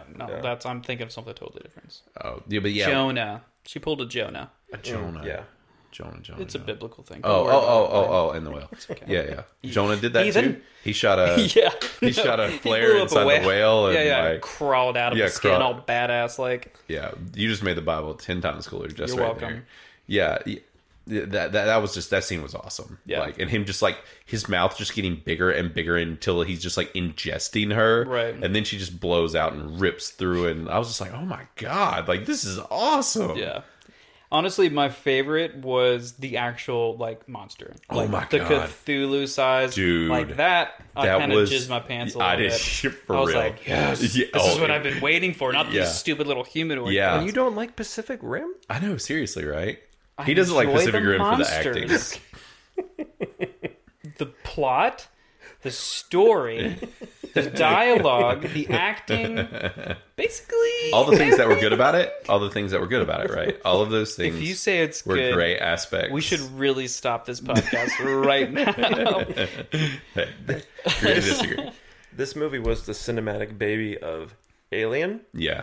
Sphere, Yeah. and Pitch Black. Dude, yeah. Pitch Black. Dude, when they were walking Pitch Black. across the bottom, Yeah. and I'm like, this is them with all the lights around their necks and Yeah. Pitch Black. Dude, they did Underwater so much better than Aquaman did Underwater, which Aquaman was dumb. But I know you liked Aquaman. But like as far as the underwater moments of like feeling like they were actually underwater. Yeah. Oh They yeah. did- Well, you he- have realistic versus like fantastical. Sure, I agree. Yeah. I But yeah, agree. the underwater it just like looked that was incredible. One of, it did. It looked Even so the good. sound, they like nailed the sound as well. no. I have lack of score when they were underwater, like Yeah. when they were traversing, not in any When- buildings or stations or whatever. When they were out walking in the water, It was just silent. there was no music. You Yep. heard every little sound, footstep, weird alien noise. Even like when they were approaching, you hear like metallic creaks. Yeah. I really enjoyed that. I did too. And then what was cool about it was when there was a score, it was very good. And it was extra noticeable because when it would go through those quiet moments, when the sound would crank up and you'd have the music swell up and you're just like, oh, like I'm watching a movie. Like, you know, it's just like it just, it felt good. Like, I want to see it again. Like, that's how much I liked it. Like, I'm like, I would watch it again. I think tonight was the last night. Oh, we still got our rental. We could just, Oh, yeah, uh, you do. yeah. Oh, that's fine. To touch on your Cthulhu moment, Yeah. the size class twist was nice. Yeah. As soon as they did like the little baby larva, whatever, like that gave me alien vibes. Like, Right. okay, like I remember seeing the trailer. Like, there's more, and then you see and them. I didn't watch the trailer all the way through. I knew that literally- there was something bigger. Oh, did you? Yeah, I I just had didn't know no what. idea. See, I would have. Like the only so glad I don't watch trailers. Yeah, me too. the only thing they showed in the trailer was the when they're scanning down at the bottom with the light, and you see one eye and it dips behind a rock. Mm-hmm. That's the only thing you see of it in the trailer. Oh, They so re- you they say did re- bigger, you mean just like the humanoid sized bigger, not the Right, giant right. Cthulhu. Not the big. Right, I like gotcha. that's the only thing they did a really good job. That's the only thing they showed in the trailer. Okay, of them so they was don't that even little show much of the like, monster like, at oh, all. something else is down there. And Yeah. when that little thing showed up on the table, I was like, It was there's like a- there's no way that's it. It That's was a it. There's something. 3-step surprise. Right. process. There was something else, and then all of a sudden, boom! Like, oh, these are what they're fighting. This is great. And then Yeah, they all got sucked away, They were almost attached to the tentacle. I was Yeah, they were like Yeah. inside of the skin of the Yeah. big one. 100% did not expect that. Yeah, they were like almost like I almost said barnacles, but no, what are the smaller fish that like attach to big fish? There's a name for them, but the ones that Yeah. Yeah. you know, like how sharks they will latch have like on and- like other fish Right. like on their belly and stuff. That was essentially the symbiotic relationship that these things were. And what was crazy is how much bigger they were than humans already. And then this thing was mega size, and like you said, it was this Cthulhu, like Yeah. oh god, it was so cool. Like it was so cool, and I almost like I was glad that they showed us, and they showed us substantially most of it. But Yeah. like I even still was just like, I want more. Yeah. Yeah. Like I want more of all of this. And even that thing was still humanoid like. Like it had Yeah. noticeable arms and legs. Yeah, which I actually Well, kind of maybe liked. not legs, you could see, but arms. But like definitely. it was like pulling itself away with arms, but it also had the tentacle things. But it was like Right. pulling itself away when the explosion happened and she killed it. Yeah. You could tell it was like trying to get itself out of the vacuum of the explosion. It's like pulling itself Right. out. It was so cool. Yeah. I totally dug that. Yeah. Kyle, what else you got? I know you got a lot of notes over there. I was gonna say I've like this has been said before in other things, and I think the quote or point is speaking of fiction, but I'm gonna say sci-fi. That like really good sci-fi is grounded in reality. Yeah, yeah. So the whole like, I guess first third of the film, I'm thinking, okay, so we have drill sites, maybe not as advanced as that or as deep as that, because Sure. that's in the Mariana Trench, but like Yeah. drill sites in the ocean, like that's a thing. Yeah. Finding new species and where it's pitch black, you're so far down, like that's a real thing. Yeah. And that when they dropped the line of like, I wonder if this is a species that were in one of those thermal pockets that we opened up, like, and it was being able to sustain itself because it wasn't cold, there wasn't like the same pressure, and we just kind of like opened up a doorway for them.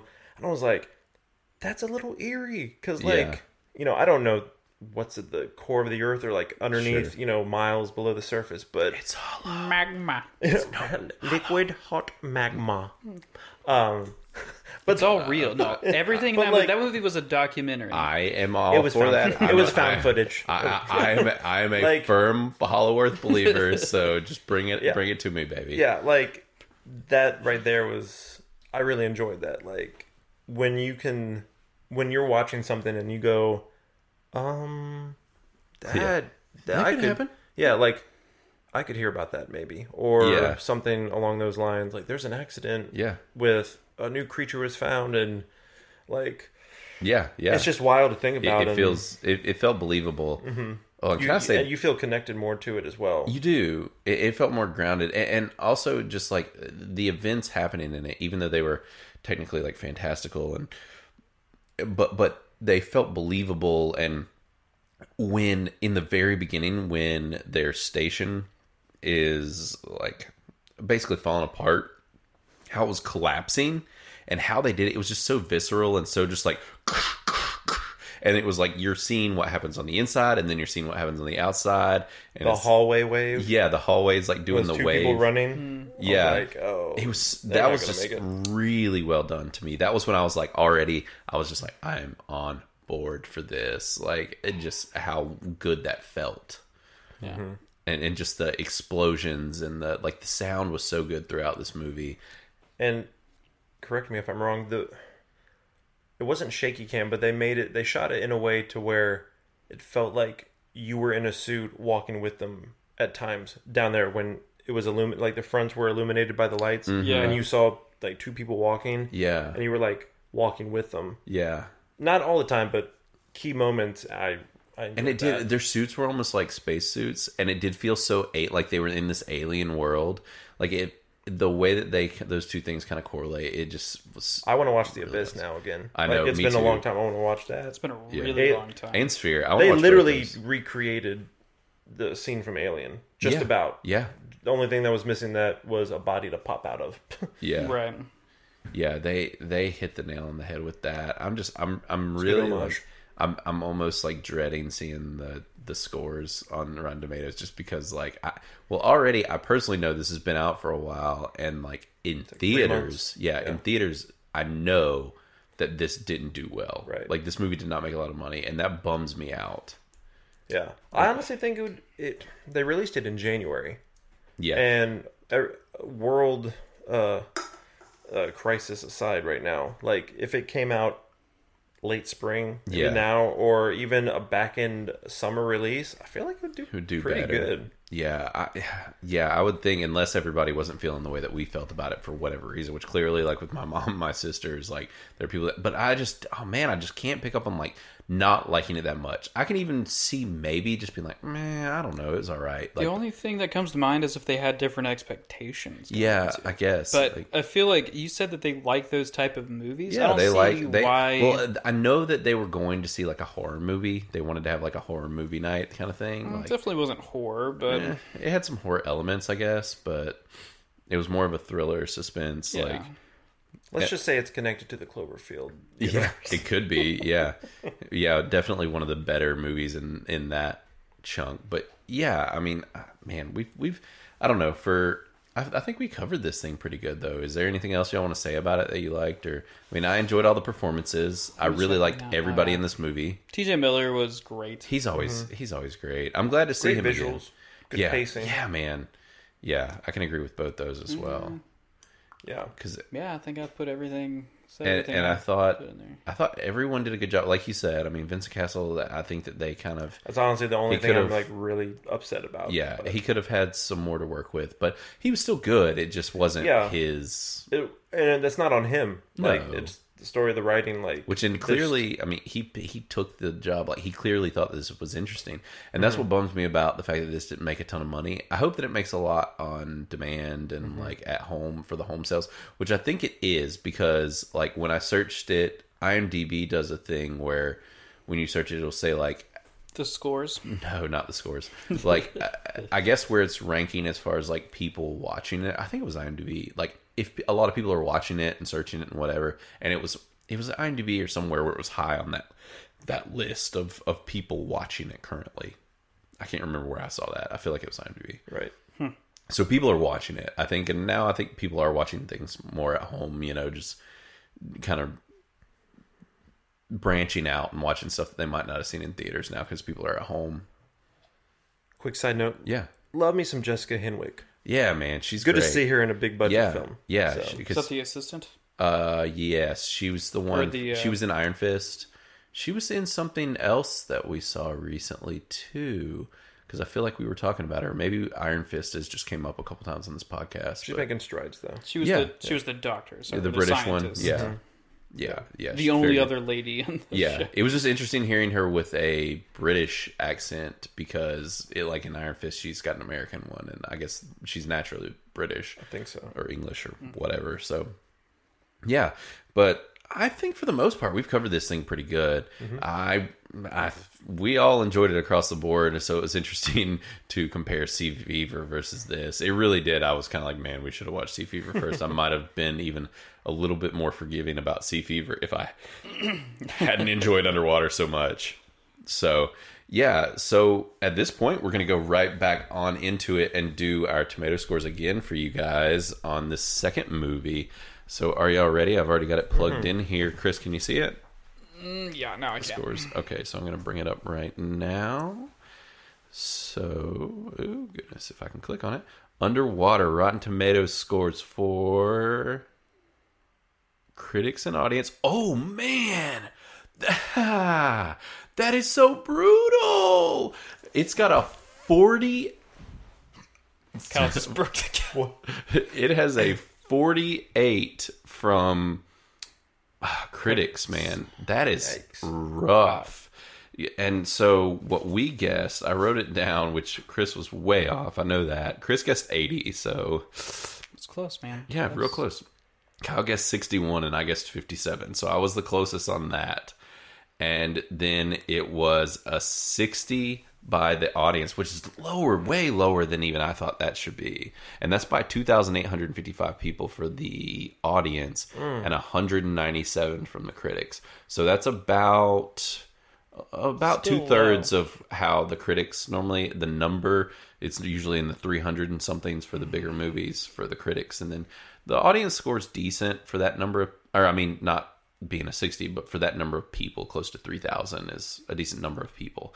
But still, that's just, they're both so low. I mean, I guessed an 80, so I was the closest on both of them, but I was still 20 off on the audience. Like, that's impressively off. So clearly we had different feelings on this thing than a lot of people. And if you think about it, though, a 60, even with the audience score, a 60 on Rotten Tomatoes means that 60% of people liked it. Not everyone gave it a 60. You know what I mean? Or it wasn't like everybody on a scale of 1 to 5 gave it a 3. Sure. So, I mean, there is that. But still, that's just, oh man, these numbers bum me out. And I was worried about that. And this bums me out worse than I thought. So it says, Underwater's strong cast and stylish direction aren't enough to distract from the strong sense of deja vu provoked by this claustrophobic thriller's a derivative story. I do have hollow story and plot in the cons, but and they say derivative, like they're saying that this is like other stuff when they can say deja vu provoked. Like, I mean, it is kind of like Alien, it is kind of like some other things, but like that doesn't mean it's bad. I don't think it had enough to be like, oh, I'm watching a remake or like. Yeah, I still think it was its own thing. Yeah, but paying enough homage to other classics, I don't know. But I still enjoyed it, so fuck Yeah, me too. Screw everybody on this one. Yeah, so let's see what some of the top critics were saying. The same guy, that Kevin Mayer from the UK Times. he on the other one, he didn't like it either. Yeah. So on this one, he also did not like it. He said The Abyss meets Aliens. Wow. Yeah. The Abyss meets Aliens with a bit of the Poseidon Adventure and a lot of Pacific Rim and a dash of the Meg in this subaquatic sci-fi that offers nothing more than a sum of its references. I mean, you're picking from so many different movies. It's like you can do that with anything. Yeah. If he's comparing Poseidon Adventure because of, the station's collapsing, just like part of the ship's collapsing because it's upside down. Yeah. I'm going to say false. That's so different. Yeah, like, it is. Like, I mean, but you can do that with anything. Especially if you're picking that many different things. Like, yeah, it's just, I don't know. And he's trying to poke fun at the fact that he felt like it was just ripping everything off. But, like, I just don't. I mean, it did feel like some other things, but, like, that, everything almost is derivative of something else. It's rare for something to be 100% creative. And, was, like, a groundbreaking one. That's the most recent one. But then it's like you think about, like, even Doctor Strange. Like, it pulled from Inception, but, like, it didn't make Doctor Strange bad. Right. Like, it just pulled from some of those visuals. Right. So, like, this one person, literally the only thing they say is instantly forgettable. Like, first off, maybe for you, David Jenkins. Eat some ginkgo biloba. Better your brain memory stuff, man. Yeah, then it won't be forgettable. Well said. Yeah. So this person, Scott Marks from San Diego Reader, he liked it. He said, there's no better feeling than starting the new year right with an affectionate, action-packed genre picture. And, like, that was my thing, is, like, I did feel like this was affectionate towards the genre. Like, it felt like it was being made and created by people who like these kind of movies. Right. Yeah. And I thought that they did that thing well. Yeah. But, I mean, if you just... Like, it's not some deep story-driven, heartthrob, revolutionary movie. It's just entertaining. It's have fun, feel good popcorn flick. And it's suspenseful. Enjoy the ride. Everybody dies. Obviously, hopefully you've seen it at this point. Yeah. But I mean, like, obviously spoilers. Like, almost. That's why, like, that's what makes it great in my mind. It would have been bad if everybody lived, or even if Kristen Stewart lived. I would have liked it a lot less. Yeah. But the fact that everybody died except for two people that really probably played the least amount in the movie. Yeah. Yeah, like, exactly. That's great. Yeah, they were literally, one of them was literally carried through half of the movie. Yeah, exactly. So. Yeah, he got injured early on and was drugged through the whole movie. And he's a great actor. Honestly, he didn't have a ton to do in this movie, and he's actually really great. He's in something currently, which I won't talk about, and he's very good in. And also, he was in 10 Cloverfield Lane, and he was great in that too. Yes, he was. And in The Newsroom. That's really where he really kind of got his start, was in that show, and did great. But, like, this person, literally this one person from the Daily Telegraph, he says, as viewers of this Drek, we could teach the Earth's crust a few things about being deeply bored. Okay, first off, this guy is trying to be like Captain Holt from B99 using Drek and everything. Exactly. Like, stop. Like, that just sounds pretentious and douchey. But either way, like, this movie, regardless of what you thought, like, it wasn't boring. No. Like, that was the last thing it was one of the most balls out films I've seen. For them, apparently it was. But the fact that it wasn't beauty of differing opinions. I guess, yeah, it is. But still, it's just like how... I mean, unless you're just like... I almost feel like you personally have to make something like this bored. Like, as far as, like, you just have to be so disinterested that then it becomes bored. Not that what's happening on screen is boring. It's just that, like, it becomes boring to you because you're just like, I don't care about any of this. You're disinterested. Yeah. Yeah, and so therefore it just leads to boredom. Not that the film itself is boring. But, like, I don't know. Yeah, that's just a weird thing. But anyway, so those are a few of the thoughts, and which clearly we had different thoughts than a lot of people. But, I'm interested to see what... Because, I mean, I don't think... Oh, I know my mom, my sisters aren't going to come from a critic-type perspective on this. So I'm really interested to see what they didn't like about it. Because they're a part of the 40%. Yeah, they're part of that 40%. So that did not like it. But I guess, yeah, that covers everything, guys. We don't need to talk about that too much more. We've kind of dug into everything. So, actually, this is the part of the podcast where we have our send-off songs. It's our music recommendations from each of us for the week. And we actually have a really awesome playlist on Spotify you can go to. It's the Critically Aroused Send-Off Songs playlist, and there will be a link of it as well in the show notes, so you should definitely check that out. The playlist is getting better and better. It's really great. We've got some good stuff on there. I'm pretty proud of it. So you guys want to go with what your send-off songs are? Kyle, since you're the guest, you go first. Go ahead, Kyle. Sure. I'm going to be sending y'all off with some good vibes. The song is Feel Alright by Poolside. Nice. Sounds like a fun song. It's a bop.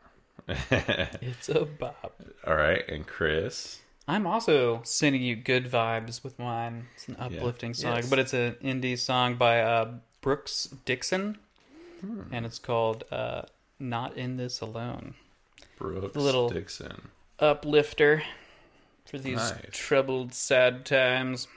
Nice, and it's funny because I actually have a super depressing song. A very depressing song. No, that would be Matt. Matt would be the one coming in with something like that. No, I actually also have a very upbeat, happy song. And it is, if I can find it in my notes here, it is actually, literally, the song is called Good.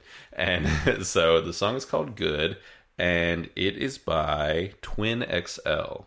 And this song is a really happy, fun song. Kyle's heard it a couple times with us working and that sort of thing. So it's as Kyle would say, it's a bop. Does it slap, dude? It slaps. Oh, it slaps. Good. Yes. Slaps. That's all I look for. Slaps hard. It slaps, brother. Okay. And we're done. You just switched to Hulk Hogan. Okay. Yeah. Okay. Yeah. So on that note, I think we're going to get the hell out of here before we lose our minds. God, we're so white. Yeah, we are, brother. It slaps hard. I'm about to run out of the studio. Yep. So, special thanks. We got to do that. So, definitely want to thank Dominic with Ketsa Music. That's Ketsa. That's our intro and exit songs. And it's Ketsa Music, KetsaMusic.com, KetsaMusic.com. And you can actually download a lot of his songs for free on his site and other places as well. So you should check out his stuff. And then you can find us on Instagram at Critically Aroused. Our Twitter is @ArousedMedia. Our website is criticallyaroused.fireside.fm. And actually, one more special thanks will go to my sister, Aubrey Andrews, who did our logo. And if you want to check that out, you can take or her work, and maybe even interested in having her do something for you, because she does this sort of thing on the side as well. So her link to her info will also be in our show notes as well. So guys, thanks. This has been a super fun one, and we'll see you later, brothers. Thanks for having me, guys. This was fun. I'm going to slap you. See ya. Deuces. Yeah.